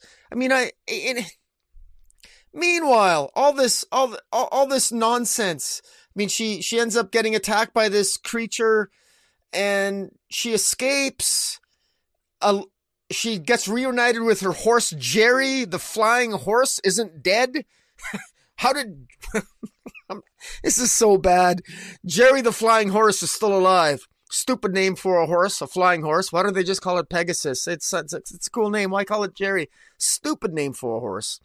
A flying horse. But anyways, the horse isn't dead. And then she reunites with the horse, flies off. somehow she knows how to get from Tartarus back to Olympus. I don't even know. Joelle Jones also, I don't think Joelle Jones knows that Tartarus is not located on Olympus. They're in two different. They're not. Olympus is not the same as Tartarus. There's actually a bit of dialogue that suggests that Tartarus and Olympus are on the same place. In any event, it's a mess. Meanwhile, the Equiseta, the Brazilian tribe that Yara Flor is from, they want to attack Olympus because somehow they know that Yara is there. Hera then suddenly decides to tell Eros to kill Yara for reasons which are never explained. Why do they want to kill Yara? Why is she a threat? This is never explained at all. There's actually a scene here where Donna Troy and Cassie are talking to each other and they're smiling. And Cassie actually says to Donna Troy, am I crazy to be excited about what all this could mean if everything works out? And they're actually about to declare war and attack Olympus. And Cassie's excited about this? Her father is Zeus. Cassie's father is Zeus. What is she so excited about? War? They're headed for war. Why are they all smiling? Why is Donna Troy and Cassie smiling? They're going to attack Olympus. I mean, did Donna Troy know she was going to attack Olympus when she met the Equiseta tribe? Is that what Cassie was told by Queen Nubia? None of this makes any sense. This is just absolute total nonsense. This is total chaos. We're supposed to be heading into Trial of the Amazons. And now we got the Amazons attacking Olympus? How is this related to the Trial of the Amazons and to the disagreement between, if whatever that disagreement might be, between the Themyscirans, the Banner Magdal tribe, and the Equiseta Amazons? Why aren't we getting more of this? The sad part is that when I read the article on Trial of the Amazons, if it's advertised, apparently every 2 weeks, all the writers of the title, Joelle Jones, Becky Cloonan, Michael W. Conrad, Vida and Stephanie Williams, meet every 2 weeks to discuss. They're coordinating this Trial of the Amazons. I wish I could see some evidence, a little bit more evidence of coordination or a convergence of these storylines. Okay, I'm not seeing a lot. I'm seeing a little bit in the pages of Wonder Woman, which we'll get to but I'm very disappointed in this. This Wonder Girl series is not it's not up to task at all. I'm not even sure what's going on. I'm trying to piece it together, but this is a massive disappointment, a huge disappointment. This is something that will be rewritten. This is an artistic failure as well. I don't like the art. I don't like the art. I don't like the coloring. I agree with you on that. This is just a failure all around. Unfortunately, as a narrative, I think that this needs to be redone. I really do. This is something where I can see within 5 years this origin for Wonder Girl being completely redone, because they should go back to formula. What a missed opportunity to get people on board for this character. This is not. Again, I hate to say it, but this isn't good enough. This is not good enough for what is a brand new Wonder Woman. This is a massive disappointment. I look back at Artemis. When Artemis was introduced, we had an awesome 6-issue Artemis miniseries drawn by Ed, gorgeous art with gorgeous art.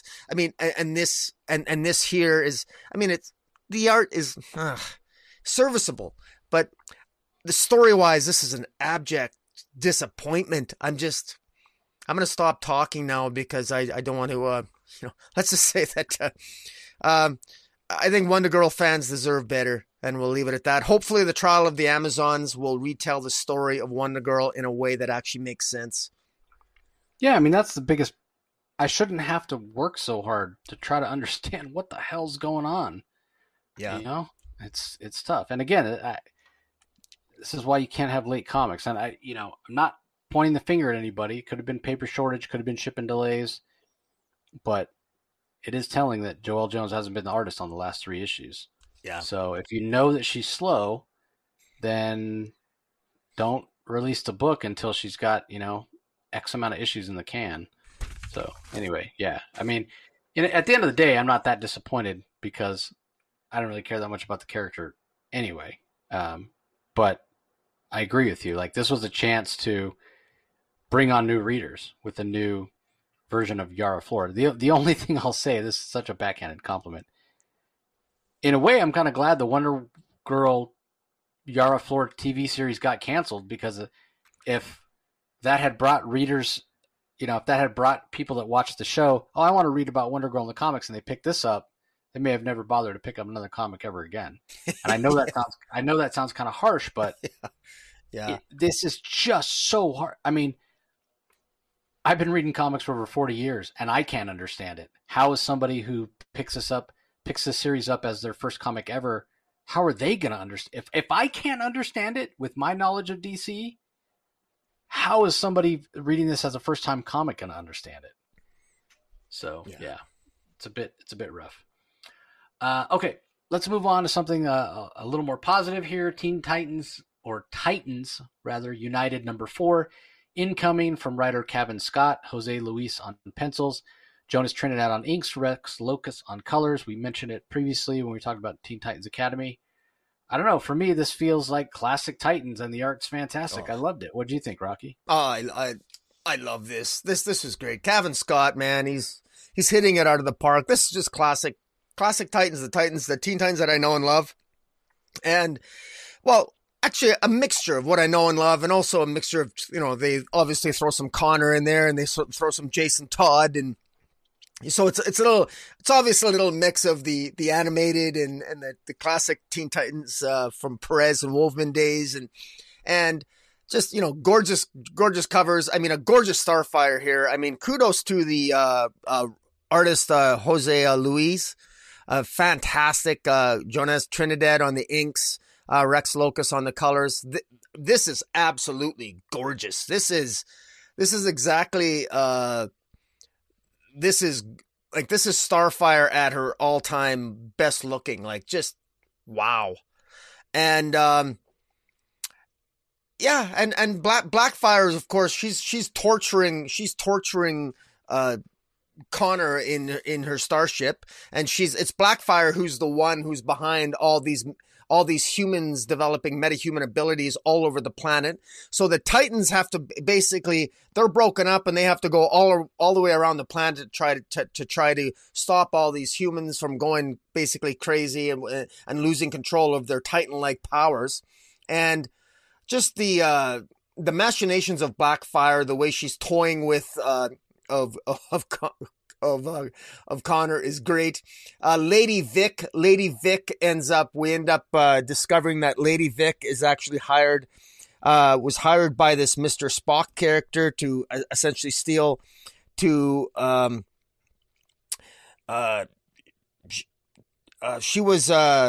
Lady Vic was hired to take out to kill the scientist that was responsible for creating the metahumans, to creating the gene or creating the wave that creates metahumans. And it's Nightwing himself who creates a counter wave to sort of shut down the effect that's creating all these various humans from getting powers. But Blackfire interferes with that. Meanwhile, the confrontation between Starfire and Lady Vic is great. Lady Vic is so sexy. Starfire is sexy. When you got the Pyrian fanboy in me loves this. We got Lady Vic and Starfire both looking fantastic. Good grief. It looks really good. I love the fight scenes here. I love this is very, very well done. And I mean, Jose Luis, I mean, his art is just fantastic. Like, absolutely fantastic. I just, wow. Actually, man, it's amazing the difference that art can make. Because this, in terms of story-wise, I mean, so much, the art's so fantastic. And the plot moves, we get, Blackfire ends up attacking the Titans. She's responsible for all these humans developing metahuman abilities across the globe. All these people are getting powers, and meanwhile, we got great team ups as the Titans spread out to try to deal with all that's going on around the globe. And this is just feel good comics, man. This is a must read if you're a Titans fan. It's a must buy for me. I just again. I talked before about a shit-eating grin on my face. This is visually, this is a beautiful spectacle. Sexy women, gorgeous women, great action. I mean, my God, Blackfire, Starfire, and Lady Vic at their finest. I'm telling you, this is great stuff. Great cliffhanger stuff. Looks like there's an explosion. Is Starfire dead? Is Lady Vic dead? Probably not, but it's well done. Blackfire, great double page spread with Nightwing on his motorcycle as Blackfire's forces attack. This is really just very well done. And this is exactly the type of, this reminds me so much, just a wonderful callback to the classic Titan days for me, and a little bit of the animated, of the animated series as well as the, a modern day take with Jason Todd being included and Connor as well. Very well done. And Donna Troy kicking ass. And then to top it off at the end, we got a new version of a Blackfire controlled Connor looking kick ass in a brand new outfit, a brand new suit. I'm loving this. I don't know. I just sat back and I enjoyed this. This is easily my top two for the week. One of my favorites for the week. What do you feel about it? Yeah, I loved it. I'm right there with you. Like, I got such a Superboy Prime vibe from that image that we have. If you're watching us on YouTube, that image of the Connell or Connor Kent, whichever you prefer. But Blackfire's controlling him, and he's got a little bit of an armor on, and it just felt like very Superboy Prime, who's one of my favorite DC characters. Yeah, I love it. And I give a lot of credit to the art as well. I mean, Jose Luis, it's spectacle, it's big giant explosions, it's action, it's kinetic, it's beautiful. And I also give a lot of credit to Rex Locust, the color artist, who does an incredible job with pretty primary colors, which, as I always say, you get into those primary colors and it makes it feel more kind of classic superheroic comics. Now, it doesn't say this, again, it doesn't say it's Black Label, doesn't say it's necessarily out of continuity, but here's the thing. It could be out of continuity, but it doesn't have to be. There's no reference to other stuff. This just is what it is. Like, if somebody wanted to read a DC comic right now, I would be hard-pressed not to say, somebody who's unfamiliar with DC comics, I would be hard-pressed not to say, read this, right? Like, hey, maybe I'd give them Nice House on the Lake if they were into horror or something more sophisticated. But if they wanted to read superhero stuff, man, I right now off the top of my head, I can't think of something more appropriate to give somebody where they don't need to know anything. They don't need to know anything about Future State. Yep. Or what Joshua Williamson's doing in Infinite Frontier, or what's going on in the Sheridan verse, or what just happened in Fear State. They don't have to know any of that stuff. They can just pick this up and read it for what it is. It's the Teen Titans. They're battling against Blackfire. They're battling against Lady Vic. The art is gorgeous and fantastic. This is a perfect example of what can be done with a great narrative and great art. Now, is this the most sophisticated, complicated, interpersonal stories of the Teen Titans or the Titans? No, it's not. It doesn't even rise to the level of the interaction that we had back in the classic Wolfman Perez days. But it doesn't need to. It's not trying to be that. Kevin Scott is just trying to give us this rip-roaring, action-filled story about the Teen Titans. And there are some interactions and there are some kind of in-jokes, and that's kind of, it's a very surface level in terms of interaction between characters, but doesn't mean they couldn't build on it, in the next story arc or even in the next issue. So give a lot of credit to Kevin Scott, give a lot of credit to Jose Luis. This creative team is clearly gelling. And honestly, I hope this continues. I mean, I know it's a 7-issue mini, but I hope that they get another volume. I agree. And I actually want to see that. I mean, Kevin Scott has shown a good handle of pacing and of what's possible in the pages of a comic in terms of action. I trust him enough based on the first 4 issues that he could probably give us a second volume of Titans United where it is more about the personal interactions. Maybe instead of a big over the top villain like Blackfire, you give us somebody who's a little more of a mystery villain, or a little more muted, or a little more behind the scenes, or is a villain that's a little more insidious, where the Titans are worried about, betrayal within the ranks, sort of like a Judas Contract sort of thing, where we could get a little more characterization and a little more dynamic layering between the characters. He knows these characters. He knows these characters very exactly. well. Yeah, he clearly loves these characters. He clearly knows the classic eras of them, because he plays off that, especially when it comes to the relationships between or the interactions between like Nightwing and Starfire, or Beast Boy, and basically anybody. How he's kind of the butt of the jokes, and yeah, the fact that he can add in Red Hood, who wasn't originally part of that classic era with Wolfman and Perez. This is a fantastic story. So yeah, it's up there as well. I'm curious what your other book that might rival this will be, but I guess we'll find out as we move along. Okay, speaking of moving along, let's go ahead and do that now with Wonder Woman number 782. As we mentioned earlier when we talked about Batgirls, Michael W. Conrad and Becky Cloonan are the writers on this. Marcio Takara is the artist. Tamra Bonvillain does the colors. Pat Brosso on letters. Wasn't a big fan of the art. I didn't think it was as clean as I've seen Takara's art before, but it was okay. I feel like Bonvillain's colors very much suited the line work, so I didn't have a problem there.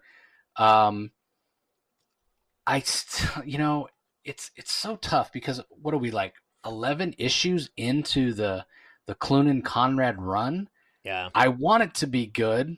I want to like it, but I still feel like I don't have an identity for who their Wonder Woman is.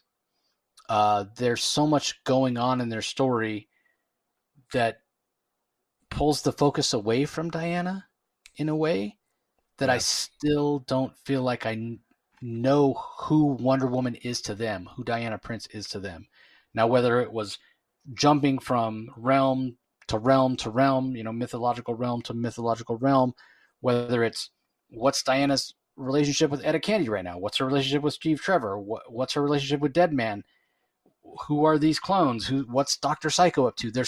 It feels so busy, and I kind of feel like the issue we got a couple of issues ago, I think it was 780, when Diana went back to Themyscira and got a chance to spend time with her mother.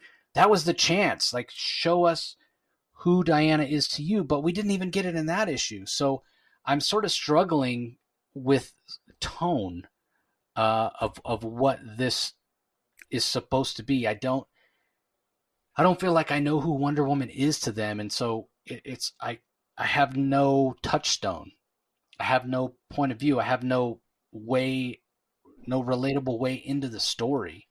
And they have some interesting ideas, and I love that they seem to want to build a rogues gallery for Wonder Woman, which I think she sorely needs. So there's potential here, but I don't know. It's like they're missing that one issue that brings it all together for me, where I say, yes, okay, now I know who Wonder Woman is to you as the writer, so now I can find my way into the story. Because right now I just feel like it's sort of going by the numbers, and I'm just reading it to read it, and there's no, again, to go back to I Am Batman, why do I care? Why do I care about this version of Diana? There's nothing there for me to grab onto yet. And it just feels like 11 issues in, I should know that by now.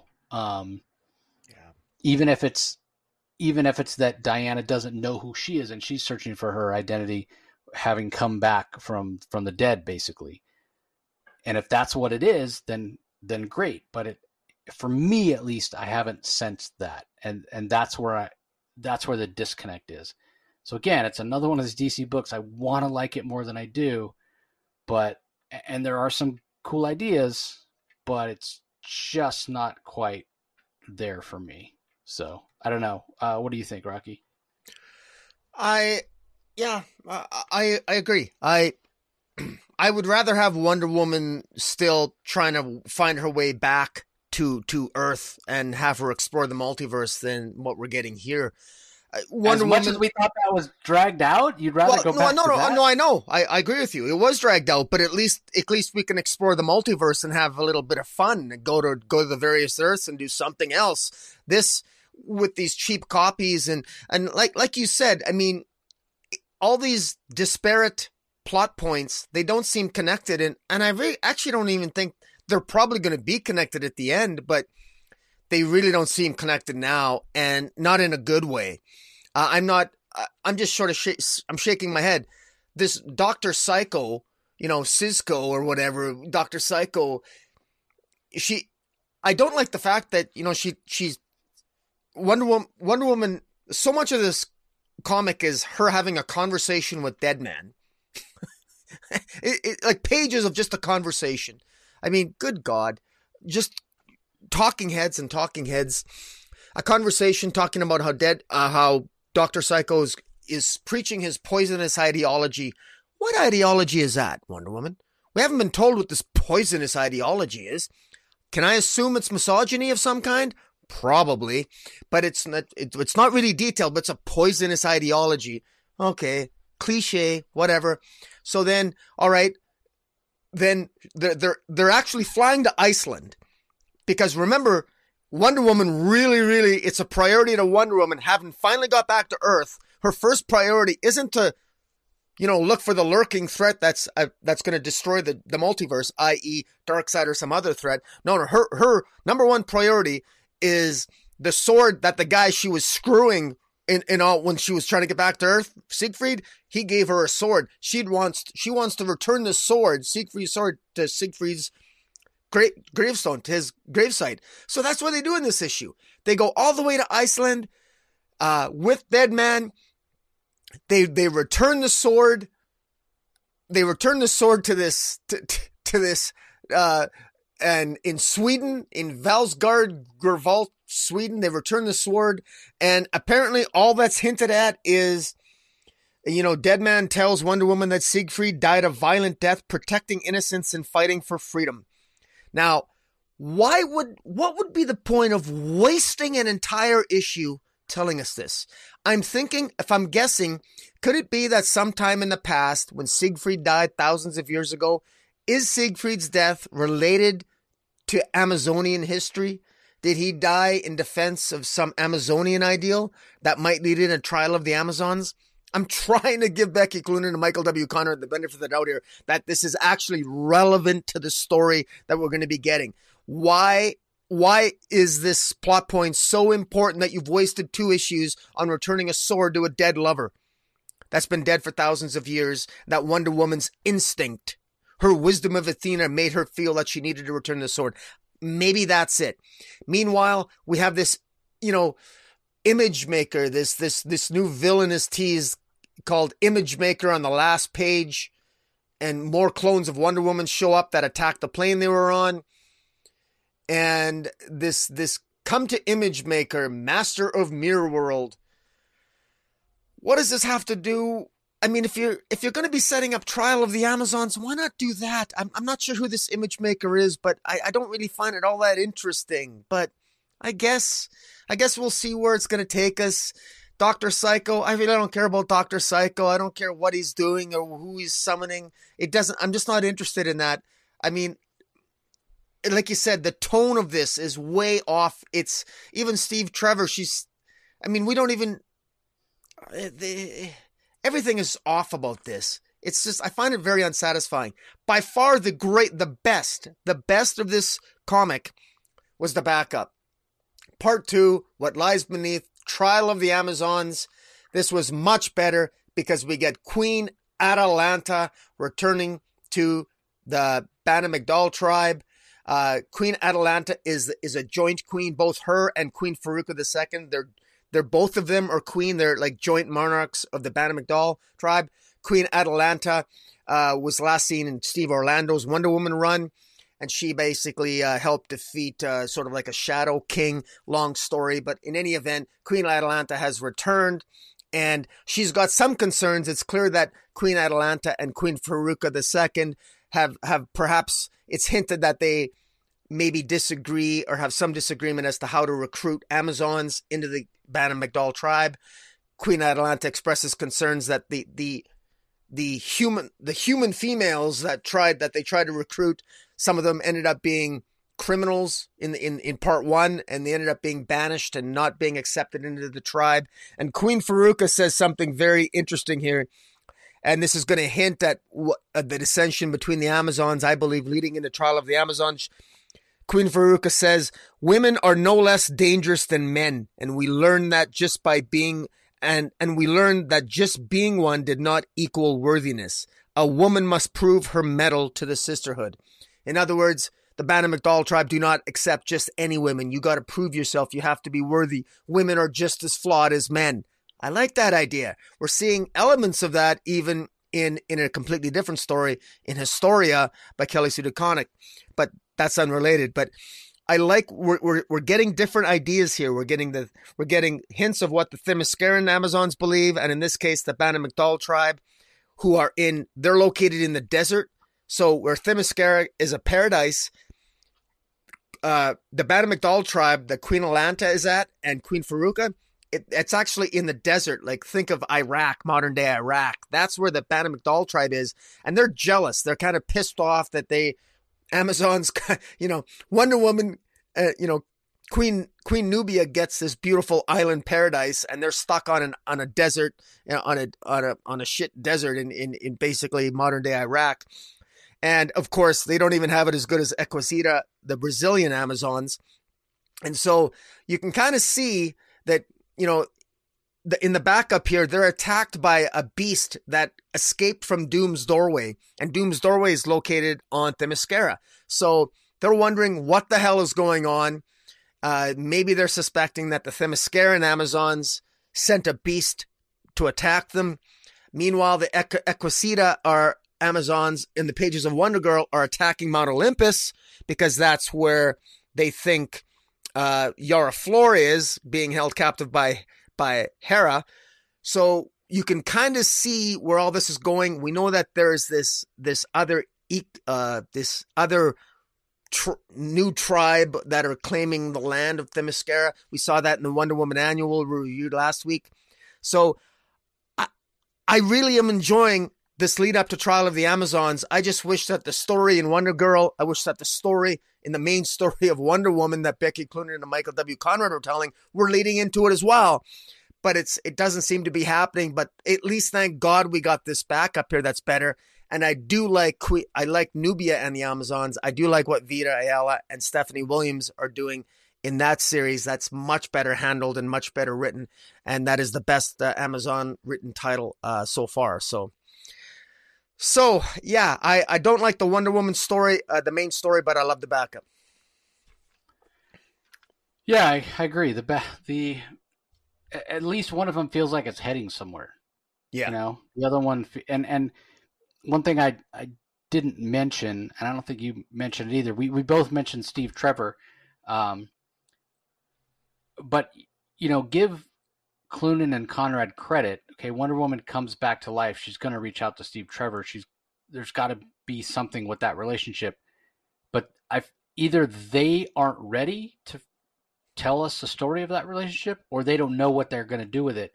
So what do they choose to do? Well, again, I give them credit for at least acknowledging, but they have them call each other on cell phones, and then it's always a poor signal. It's always a poor connection, and they can never actually have a live conversation with each other. Like that sort of sums up their run so far to this point. It's a bad connection on the phone.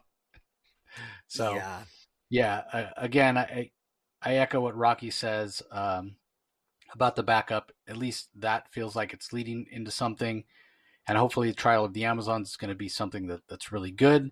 And despite the fact that Wonder Woman Historia is Black Label and doesn't technically fit into this universe, I love the fact, like Rocky said, about addressing the fact that just because you're a woman doesn't automatically mean that you're good, which is so interesting in context of what we just got last week with Wonder Woman Historia. So, yeah. All right, let's move on. Next book we're going to talk about is The Joker number 10. This is from Matthew Rosenberg and James Tynion, Francisco Francavilla on art and colors, Tom Napolitano on letters. This is another one of those issues that's complete flashback with the Francisco Francavilla art, flashing back to the relationship between James Gordon and the Joker. So, what'd you think of this one, Rocky? I wish it wasn't. I wish it was less of a flashback here. I'm starting to. I was cutting Tynion a lot of slack in terms of always having a lot of focus on Jim Gordon here, and I don't mind it because it is a really great Jim Gordon story, and it is. The Joker does play a role in it, but this is definitely. I'm starting to come around to the criticism that this is, this should be more of a Joker story. I mean, this focus is, it's starting to, I'm starting to almost not, I haven't changed my mind yet. I like the story, but I wish there was more Joker here. Now this issue, strangely enough, it's not just Jim Gordon who's obsessed with the Joker. It's James Gordon Jr. It's Jim Gordon's son is obsessed with the Joker. Basically, the flashback is James Gordon's ex-wife, whose name is Barbara, basically drops off their son saying, you gotta take care of James Jr. because I can't control him anymore. James, my new husband is terrified of our son. So you got to take him. So he takes his son and he discovers that his own son is obsessed with the Joker, and he finds his son going through his Joker files because Jim Gordon, foolishly brings his police files home, and that includes the Joker, and his own son brings all this home. And what's actually very interesting here is this is actually a great Batman story that, when we got that story about there was that 6-issue series of The Batman Who Laughs where James Gordon Jr. and James Gordon took on the Batman Who Laughs, and the Batman Who Laughs was using Jim Gordon Jr. against Jim Gordon, and that all that played out. That was kind of a good series. It was one of the better written stories involving the Batman Who Laughs. But the history of James Gordon Jr., this is a really good origin for him. And this is very well done. And the way that Batman, because Batman cares for Jim Gordon, Commissioner Gordon, Batman figures out that young James Gordon is actually screwed up. He needs some therapy. And rather than basically reporting him and letting the police find evidence that would point to James Gordon's son, he basically gives the evidence to Commissioner, to Gordon, and saying, look, your son needs help. Get him help. And that's kind of where things are left. And it really shows just how tight the relationship is between Batman and James Gordon, because despite the fact that James is a pretty screwed up young man here, the reality is that Batman doesn't think all hope is lost, and it's clear that even with a young Renee Montoya, I mean, a lot of great callbacks here to a young. I guess I keep calling him Commissioner Gordon. I guess this would be Captain Gordon in his younger days, but it's obvious that young James Gordon sort of sets up this guy. He dresses up, he puts makeup on. Young James Gordon Jr. steals his sister's makeup and puts a Joker lipstick on his face, and he basically sets up this other guy to make himself look like the victim. And it's Batman, of course, sees through it, and he tells Gordon about it. And this particular issue is called Broken Home, Broken Heart, and it really does. It lays the foundation of it. It drives home the fact as to why it wasn't just Barbara Gordon whose life was impacted by the Joker, but James Gordon Jr. was obsessed with the Joker. So it's Tinian wrote this chapter, I know, to reinforce the fact that this is another reason why Commissioner Gordon, former Commissioner Gordon, hates the Joker. The Joker really is a central part of the dysfunction that exists in former Commissioner Gordon's life, between what he did with Barbara Gordon by crippling her, making her Oracle, and by contributing to the psychopathy of his son, James Jr. And in that respect, it works. Where it doesn't work is that it doesn't really move the narrative forward with respect to the actual central story involving the modern day Joker coming out of Arkham Asylum Day. But in any event, what do you think of it, Jace?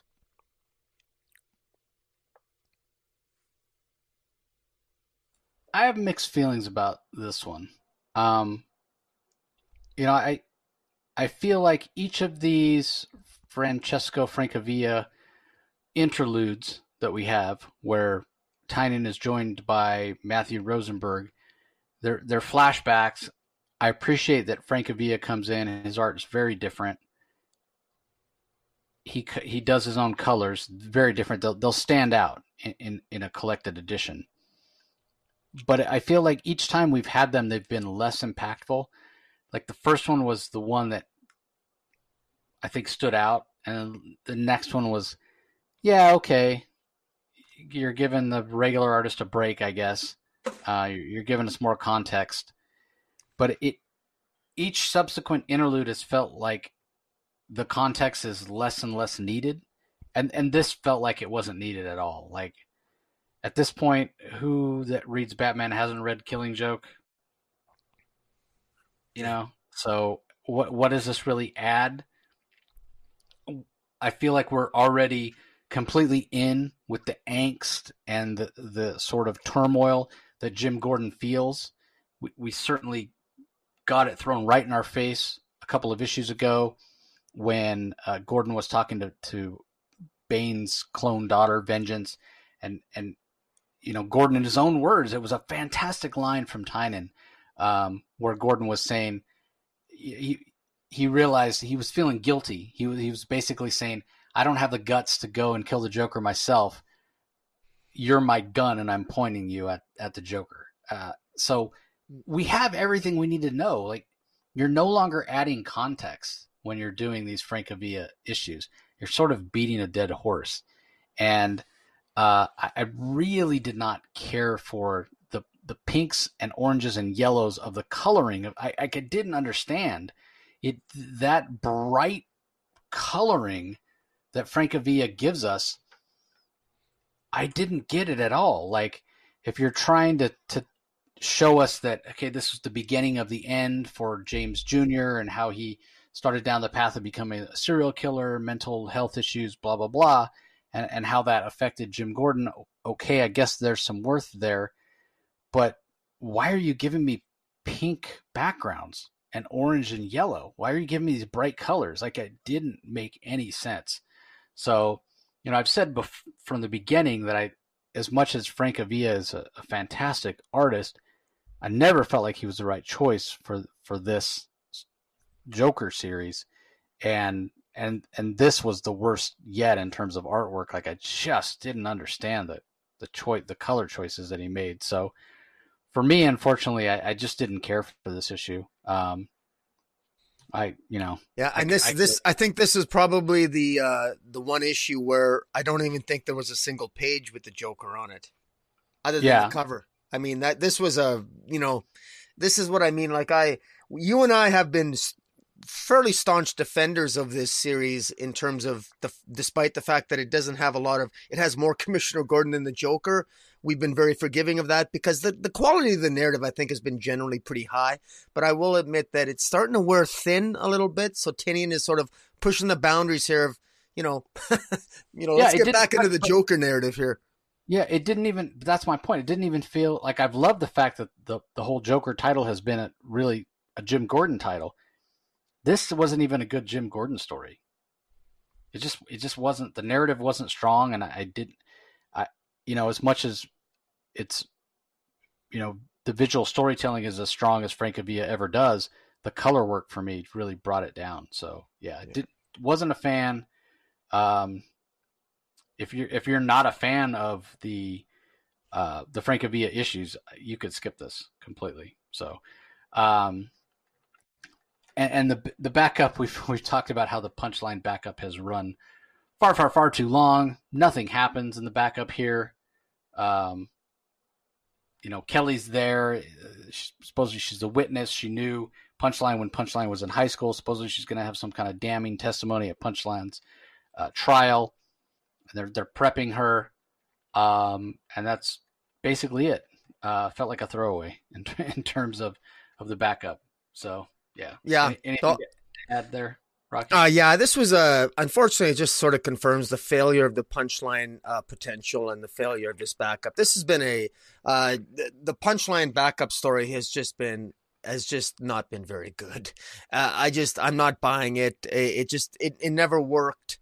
And I think the potential for Punchline to be like a social media powerhouse, wielding her evil or manipulative influence on social media, it failed. It didn't work. And frankly, why isn't Punchline in the story more? I mean, when you think about it, this entire Punchline backup, we learned almost nothing about Punchline. We didn't learn anything about Punchline. We learned a little bit about her history. That was it. Everything was about Bluebird and about an infiltration of infiltrating the prison to try to what? To basically rescue this witness. But it wasn't really about Punchline. That's the sad part. It was about, I don't care about Bluebird. I don't care about Leslie Tompkins, and I don't care about this witness. I wanted to know something about Punchline, and we don't even learn much about Punchline even through this witness, other than the fact that Punchline just wants to kill this witness who isn't killed. And then, like, why do we care about, I guess, I don't even know who the other two characters are. The two, I don't know. Punchline's, I don't know. Bluebird's brother wants to have a relationship with the guy at the member of the Royal Flush Gang. Why is this relevant? Why is this important? I'm just not feeling it. This was just an unfocused narrative that forgot. I think they actually forgot that this was supposed to be a Punchline backup. Don't call it a Punchline backup if it's a Bluebird backup, which is really what this was. Because this wasn't a Punchline backup. She was just sort of like the villain of the piece. And in many ways, you could almost say it has something in common in this particular issue with the Joker itself, because the Joker arguably in this issue was overshadowed by Commissioner Gordon, and Punchline in the backup has been overshadowed by Bluebird, and in any event, it's a miss for me. Yep, agreed. Okay, up next, the last book we're going to talk about in detail, it's Batman Urban Legends number 10. This is, so even though we're not talking about 'Tis the Season to Be Freezing, which is a holiday special, this is sort of a pseudo-holiday special. We get 4 stories here, and they're all set during Christmas time. So Tim Drake and A Carol of Bats from Megan Fitzmartin. Alberto Albuquerque Jimenez is the artist. Nick Filardi does colors. Pat Brosso on letters. Tweedledee and Tweedledum and Down the Rabbit Hole, Part 2 of 2 from writer Sam Johns. Carl Mostert is the artist. David Barron on colors. Tom Napolitano on letters. Azrael and Dark Knight of the Souls, Part 3 of 3 from Dan Waters. Nicola Sameggia is the artist. He's the one that did the black and white art in Future State Gotham. So this is exactly what I was talking about, where his art looks much better colored. And it's colored by Yvonne Placencia in this particular story, with Ariana Mayer on. And then the last story is Nightwing in Bats of Christmas Past. Tinny Howard is the writer. Christian Duce is the artist. Sarah Stern on colors, and Becca Carey on letters.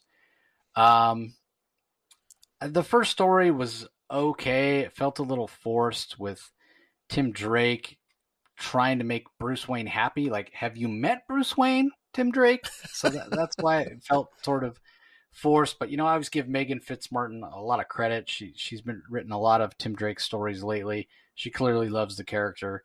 So sending Tim Drake out to talk to Nightwing about how to make Bruce Wayne happy, and in the end, Tim Drake accepts the fact that you're never going to make Bruce Wayne happy.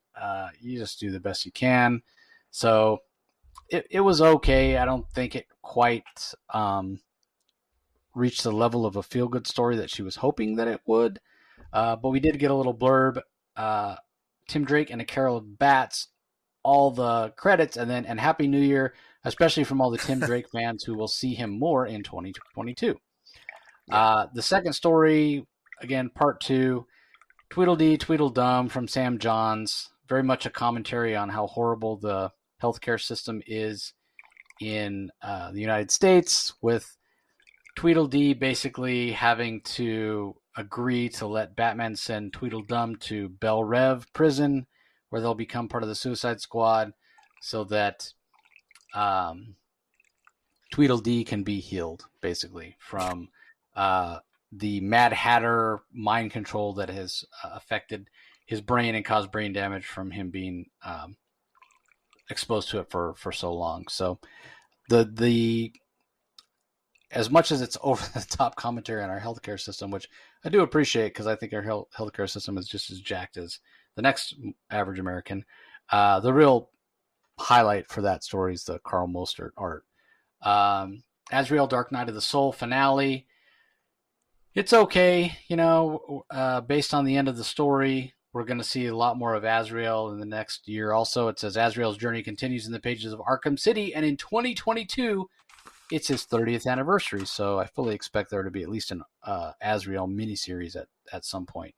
But yeah, again, Nicola's art looks much better when it's colored. We're getting the 30th anniversary of Azrael. It's time to sort of evolve the character and move him beyond this tied to religion zealotness that he has. It's old, it's tired, it's boring, it's not interesting. He's visually a very interesting character, and I wish they'd sort of leave the religious crap in the back, but in the past. But I sort of feel like nobody knows what to do with him. There's other ways to make him interesting than the religious stuff. So I don't know. This was a forgettable story at the end of the day, all about his ties to religion and his zealousness. So the last story, by far the best of the three, from Tini Howard. It's basically a Nightwing story where Nightwing plays the role of Ebenezer Scrooge from A Christmas Carol by Charles Dickens. So that one was a lot of fun, and I thought the Christian Doucet art serviced the story very, very well. So to me, that was the most Christmassy of all the Christmas stories here. And I don't think I need to go into many details. We all know the story of Christmas, the Christmas Carol rather. And yeah, it was a lot of fun. And it felt like a really long story too, which I appreciated. But having Stephanie Brown as one of the spirits, I could have probably done without. I thought Cassandra Cain was an inspired choice for the Ghost of Christmas Future, and how it's so sort of despondent's not the word, but not, I don't know, so dreary, like the future in A Christmas Carol, it's so bleak, right? So I thought Cassandra Cain and kind of the edge that she has was the perfect choice. I did think that it was interesting to have Damian as the choice for Christmas Past. I guess maybe because it ties into when Dick Grayson was Batman and Damian was his Robin. So I guess that's why they chose that, but I don't know. To me, Damian he's got that edge too, so he would have been more like the bleakness of the future. Would have thought somebody a little more upbeat like Tim Drake or maybe Barbara Gordon. I don't know. But anyway, it was my favorite of the four I thought it was really solid and a lot of fun. So, what do you think of these four stories, Rocky? Well, I like the. I actually I found myself, oddly enough, I actually found myself more intrigued with Down the Rabbit Hole is my favorite story with Tweedledee and Tweedledum, because the funny thing is about that is that I know I criticized that story in the last Batman Urban Legends, but I actually kind of I liked Tweedledee and Tweedledum, and I liked the way it kind of resolved itself with Batman and getting Tweedledee and Tweedledum. I mean, it was kind of predictable. Like we predicted last issue. We said, yeah, Batman's going to show up and get him the treatment. And now, if I had one criticism of it, though, it seemed to me to be a little bit absurd. I mean, the reasoning that Batman gave was he's going to send Tweedledum into. They're going to have to. Batman basically told him, well, even though you're innocent, even though you didn't really do anything wrong, if you plead guilty, you'll have to plead guilty. You're going to have either. You wait 6 weeks and your brother will die, or you plead guilty and you both got to go to prison for the rest of your life in a Belle Reve prison. That's run by Amanda Waller. I mean, it seemed the reasoning that Batman gave, as if there was no other way to save, Tweedledum's life. I just thought, come on, like, you're Batman, you'd find a way. But in any event, it felt really forced just to get Tweedledee and Tweedledum into Belle Reve, which is cool because, hey, I think I actually would love to see Tweedledee and Tweedledum be members of the Suicide Squad. I think that would be kind of funny. So I'm kind of glad that that's how it ended up there. I find it interesting that Mad Hatter said something interesting at the end of it. He's got a surprise up his sleeve at the bottom of that rabbit hole. So I have a feeling that that Mad Hatter's got something up his sleeve, maybe in the mind of Tweedledee, that he's gonna play a role in Suicide Squad at some point in the future. So I like what writer Sam Johns did there. Could they show up in War for Earth 3? Yeah, they could. Yeah, actually, yeah. You never know. They might very well do that. I'm actually the Nightwing story written by Tini Howard. Actually, before I talk about that, I want to talk about the Azrael story written by Dan Waters, Dark Knight of the Soul. You note that, what we talked about, bear in mind who the artist is, Nicola Sesmazida. It's the same artist that did Future State Gotham. Yeah, in black and white. Except it's colored. Yeah, and it's so much better. And it's way better. It's his art. I think this does his art better justice because it's actually, as a credit to Nicola's Casamida's art or whatever, the Placencia's colors do just a bang up job of making it look really good. And it's right. You get it. You feel like you're in that time of the Templar Knights, and we meet a new character, called the Poor Fellow, who's basically an ancestor of the Templar Knights, whose role and mission it is to destroy the Lazarus Pits, which I think is kind of interesting. I mean, apparently there's been a descendants of Templar Knights whose sole mission is to destroy the Lazarus Pits. and I kind of like that because we as we know, there's Lazarus resin, Lazarus pills, Lazarus Pits is pretty much everywhere. So I like the idea of this Poor Fellow whose sole purpose it is to destroy the Lazarus Pits, because that this character has her work cut out for her. So I kind of like that in terms of what that might mean moving forward. And the Tim Drake story, a Carol of Bats, I thought it was Batman having, I didn't buy it. I'm sorry. I just don't see Batman hugging an average citizen in the streets of Gotham after Fear State. Given the guy who's leading the mob, Batman's going to walk up to him and give him a hug. I didn't buy it, but Megan Fitzpatrick, it's a feel good story. I get it. For those who love Bernard, Tim and Bernard, Bernard's very understanding. So, Batman now officially knows that Tim is, bisexual, and that he has a relationship with Bernard, and Batman's happy for him, and Batman's happy and he feels good. And even though he never shaved, Batman still feels good. And Batman's touchy-feely in this issue, and he hugs a, so it's all nice and everything. It's a nice touchy-feely all around. But it's not. Batman calls Tim Drake his son. I am happy because you're my son. He actually said that. This is a very different Batman, I guess. But, this is, you don't see the Batman of the 70s never said this. This is not your Frank Miller's Batman by any stretch. But it's definitely a down-to-earth, more Batman in tune with his feelings in these stories. But, yeah, I'm actually pleased with Tini Howard's Nightwing story with the Ghosts of Christmas Past present. Tini Howard is going to be writing the new writer on Catwoman, so I'm really hoping that she's going to. I'm pleased with her writing on Nightwing. Hopefully, she'll display the same sense of familiarity with the character of Selena Kyle as she did with Dick Grayson. Yeah, I agree, 100%. Okay, well, that does it for all the books that we're going to talk about in detail, everybody. There are a few other regular issues. Like I said, the 'Tis the Season to Be Freezing #1 we'll be doing a spotlight on for the 12 Days of the Comic Source. There's also Batman and Scooby-Doo Mysteries #9 that came out this week. There's Harley Quinn, the animated series, the Eat, Bang, Kill Tour #4. Also, Batman, The Adventures Continue, Season 2. That's up to #7. And then as far as collected editions, there's a couple of hardcovers. We have Nightwing Volume 1, Leaping into the Light. That's the Tom Taylor, Bruno Redondo. Volume 1, that hardcover is out, as well as the Strange Adventures hardcover from writer Tom King, with art by Mitch Gerrits and Evan Doc Shaner.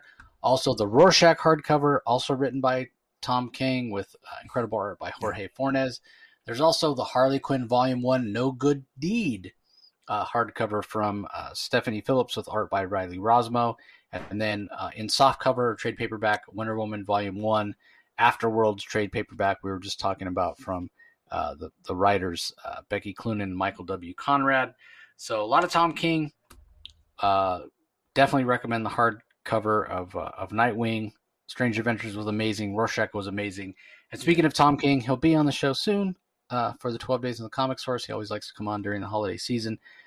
And he's got some creator-owned books coming up. We're going to talk about Strange Adventures. We're going to talk about Rorschach. And Supergirl. Ask him about Supergirl. And we'll talk about Supergirl. Yep, that's coming out as well. And he's got a new project with his longtime collaborator, Mitch Gerrits, which obviously he won't be able to tell us anything about whatsoever, but I'll bring it up anyway. Yeah. Also, don't forget, we have 12 Days of Spawnmas.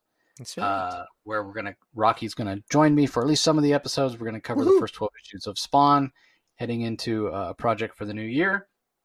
And the last thing that we want to mention as we're closing out here is the incredibly bittersweet news from George Perez, who announced last week on social media that he has cancer that's inoperable, and he has anywhere from 6 months to a year to live, according to what the doctors are telling him. Maybe he could prolong that with cancer treatment, but based on his experience with other people who've dealt with pancreatic cancer, he's chosen not to take that treatment because it's going to affect his quality of life, and he doesn't want to spend those last 6 months to a year going to doctor's appointments and feeling sick from the chemo and the radiation and whatnot. So, more power to him. The reason it's bittersweet, obviously, is because we're losing a living legend. You cannot overstate the impact this man has had on comics, but even beyond that, I've had the pleasure of meeting George several times, and forget about his talent as a comic book artist or as a comic creator or storyteller. He is one of the kindest human beings I've ever met in my entire life. Humble, grateful for his career and his fans. Just absolutely incredible. The world will be a poorer place for not having George Perez in it, regardless of his work in comics or his art. He is just an incredible human being. He's a bright, shining light. I've never talked to him and not walked away without a big smile on my face. He's just such a nice person. And so, The positive is that we know George chose to share this with all of us, all comic fans and all of his fans. So we have time to tell him how much we appreciate how he shared his art with us, how much we appreciate who he is as a person. So there's a link in the show notes where you can go, and he established a new Facebook page where you can go and leave comments. I encourage everybody to go and thank him and tell him what his artwork has meant to you over the years. And there's a chance we'll have him on the show. I mean, obviously he's getting a lot of requests for interviews and whatnot, and we want him to spend these last months and hopefully a year of his time with his family and his loved ones. So we certainly don't want to encroach on that, but if possible, if he's open to coming on the show and talking about his career and whatnot, we'll certainly let you know if we can make that happen. So, I mean, for me, I probably first learned his name. I'm sure I'd seen his art previous, but when I really knew his name and realized what an incredible artist he was Crisis on Infinite Earths, where I was just jaw on the floor with what this guy could do, with emotion, with character acting, and with tons and tons and tons of characters. And then, later in life, getting a chance to meet him. It literally took my breath away when I saw the message that he shared. It's just not something you would ever wish for anybody, and certainly not him. Again, bittersweet. Link in the show notes. Go check out the Facebook page. Leave a note. Like I said, he reads. He might not necessarily respond to all of the comments left there, but he is reading all of them. So, anything to add, Rocky? George Perez to me was having started collecting comics in around 1976. He was I now know that the artist that I first became familiar with was primarily Curt Swan, but I gotta admit that the first superstar artist was George Perez with New Teen Titans. My first introduction to a superstar artist. I mean, George Perez was the guy who you wanted every comic book you bought to be drawn by George Perez. That's what I wanted. I mean, that was just it. I mean, he was that good an artist, and he was just, he was amazing, and he was absolutely amazing. And to this day, nobody can draw so many people to match, like in one scene, his JLA versus Avengers, his spread of that many characters. Kurt Busiek would tell stories about the JLA versus Avengers where he said, well, I want to have like 30 or 40 characters, and George Perez would he'd draw like an extra 15. I mean, he always exceeded expectations. He blew people away. It was unbelievable. So much to say. I'm going to be doing my own retrospective on him. And also, let me just say the one thing, and I think I said this to you before too, is that, this man's still around. He's awesome. He's gonna go out flying high. He wants to go out meeting his fans. He wants to go out hugging people, sharing his love, giving the love back to us that we've shown him over the years, over the decades. The guy's a legend, and stand-up guy, and I intend to love the shit and appreciate his work and reread it. I got my omnibus. I got my absolute edition of Crisis. I mean, that thing's beautiful. I've got my New Teen Titans. I got so much George Perez that I can appreciate. And it's tragic news, but man, the guy's a legend. Yeah, no doubt. And that's the thing when we talk about George Perez. I mean, his art was around for so long, right? Like from the time I started reading comics, and without realizing it, there's so many issues of Avengers, like in the low 200s, that he drew that I read and really enjoyed, and didn't realize till years later, why did I enjoy those issues so much? Oh, because George Perez was the art. Because again, I didn't really know his style and put the style to the name until Crisis on Infinite Earth. But you're right. I mean, I don't think that his level of ability when it comes to drawing giant scenes with tons of characters will ever be equaled. Not with the way people draw these days, like that's the thing. Like he came up at a time where you were the artist on a book and you did that book every month and you did not take time off. Now it's news when an artist does 10 of the 12 issues for a year, Yeah. And they are, and part of it is the fact that they do put more detail in the art now than they used to.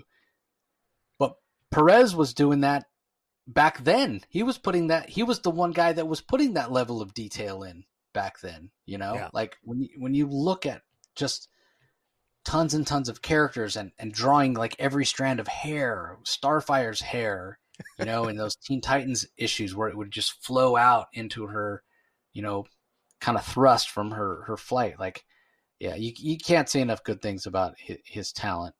And then, like I said, even beyond that, just what an incredibly stand-up guy. So yeah, hope we'll be doing a spotlight. Rocky and I will probably do the spotlight together, talking about Perez, and hopefully, like I said, we'll have him on, because yeah, the guy's a legend. So anyway, like I said, be sure to pay attention. Be sure you're following us on social media. 12 days of the Comic Source coming up. We talk about plenty of Spawn, have plenty of interviews, some giveaways and whatnot.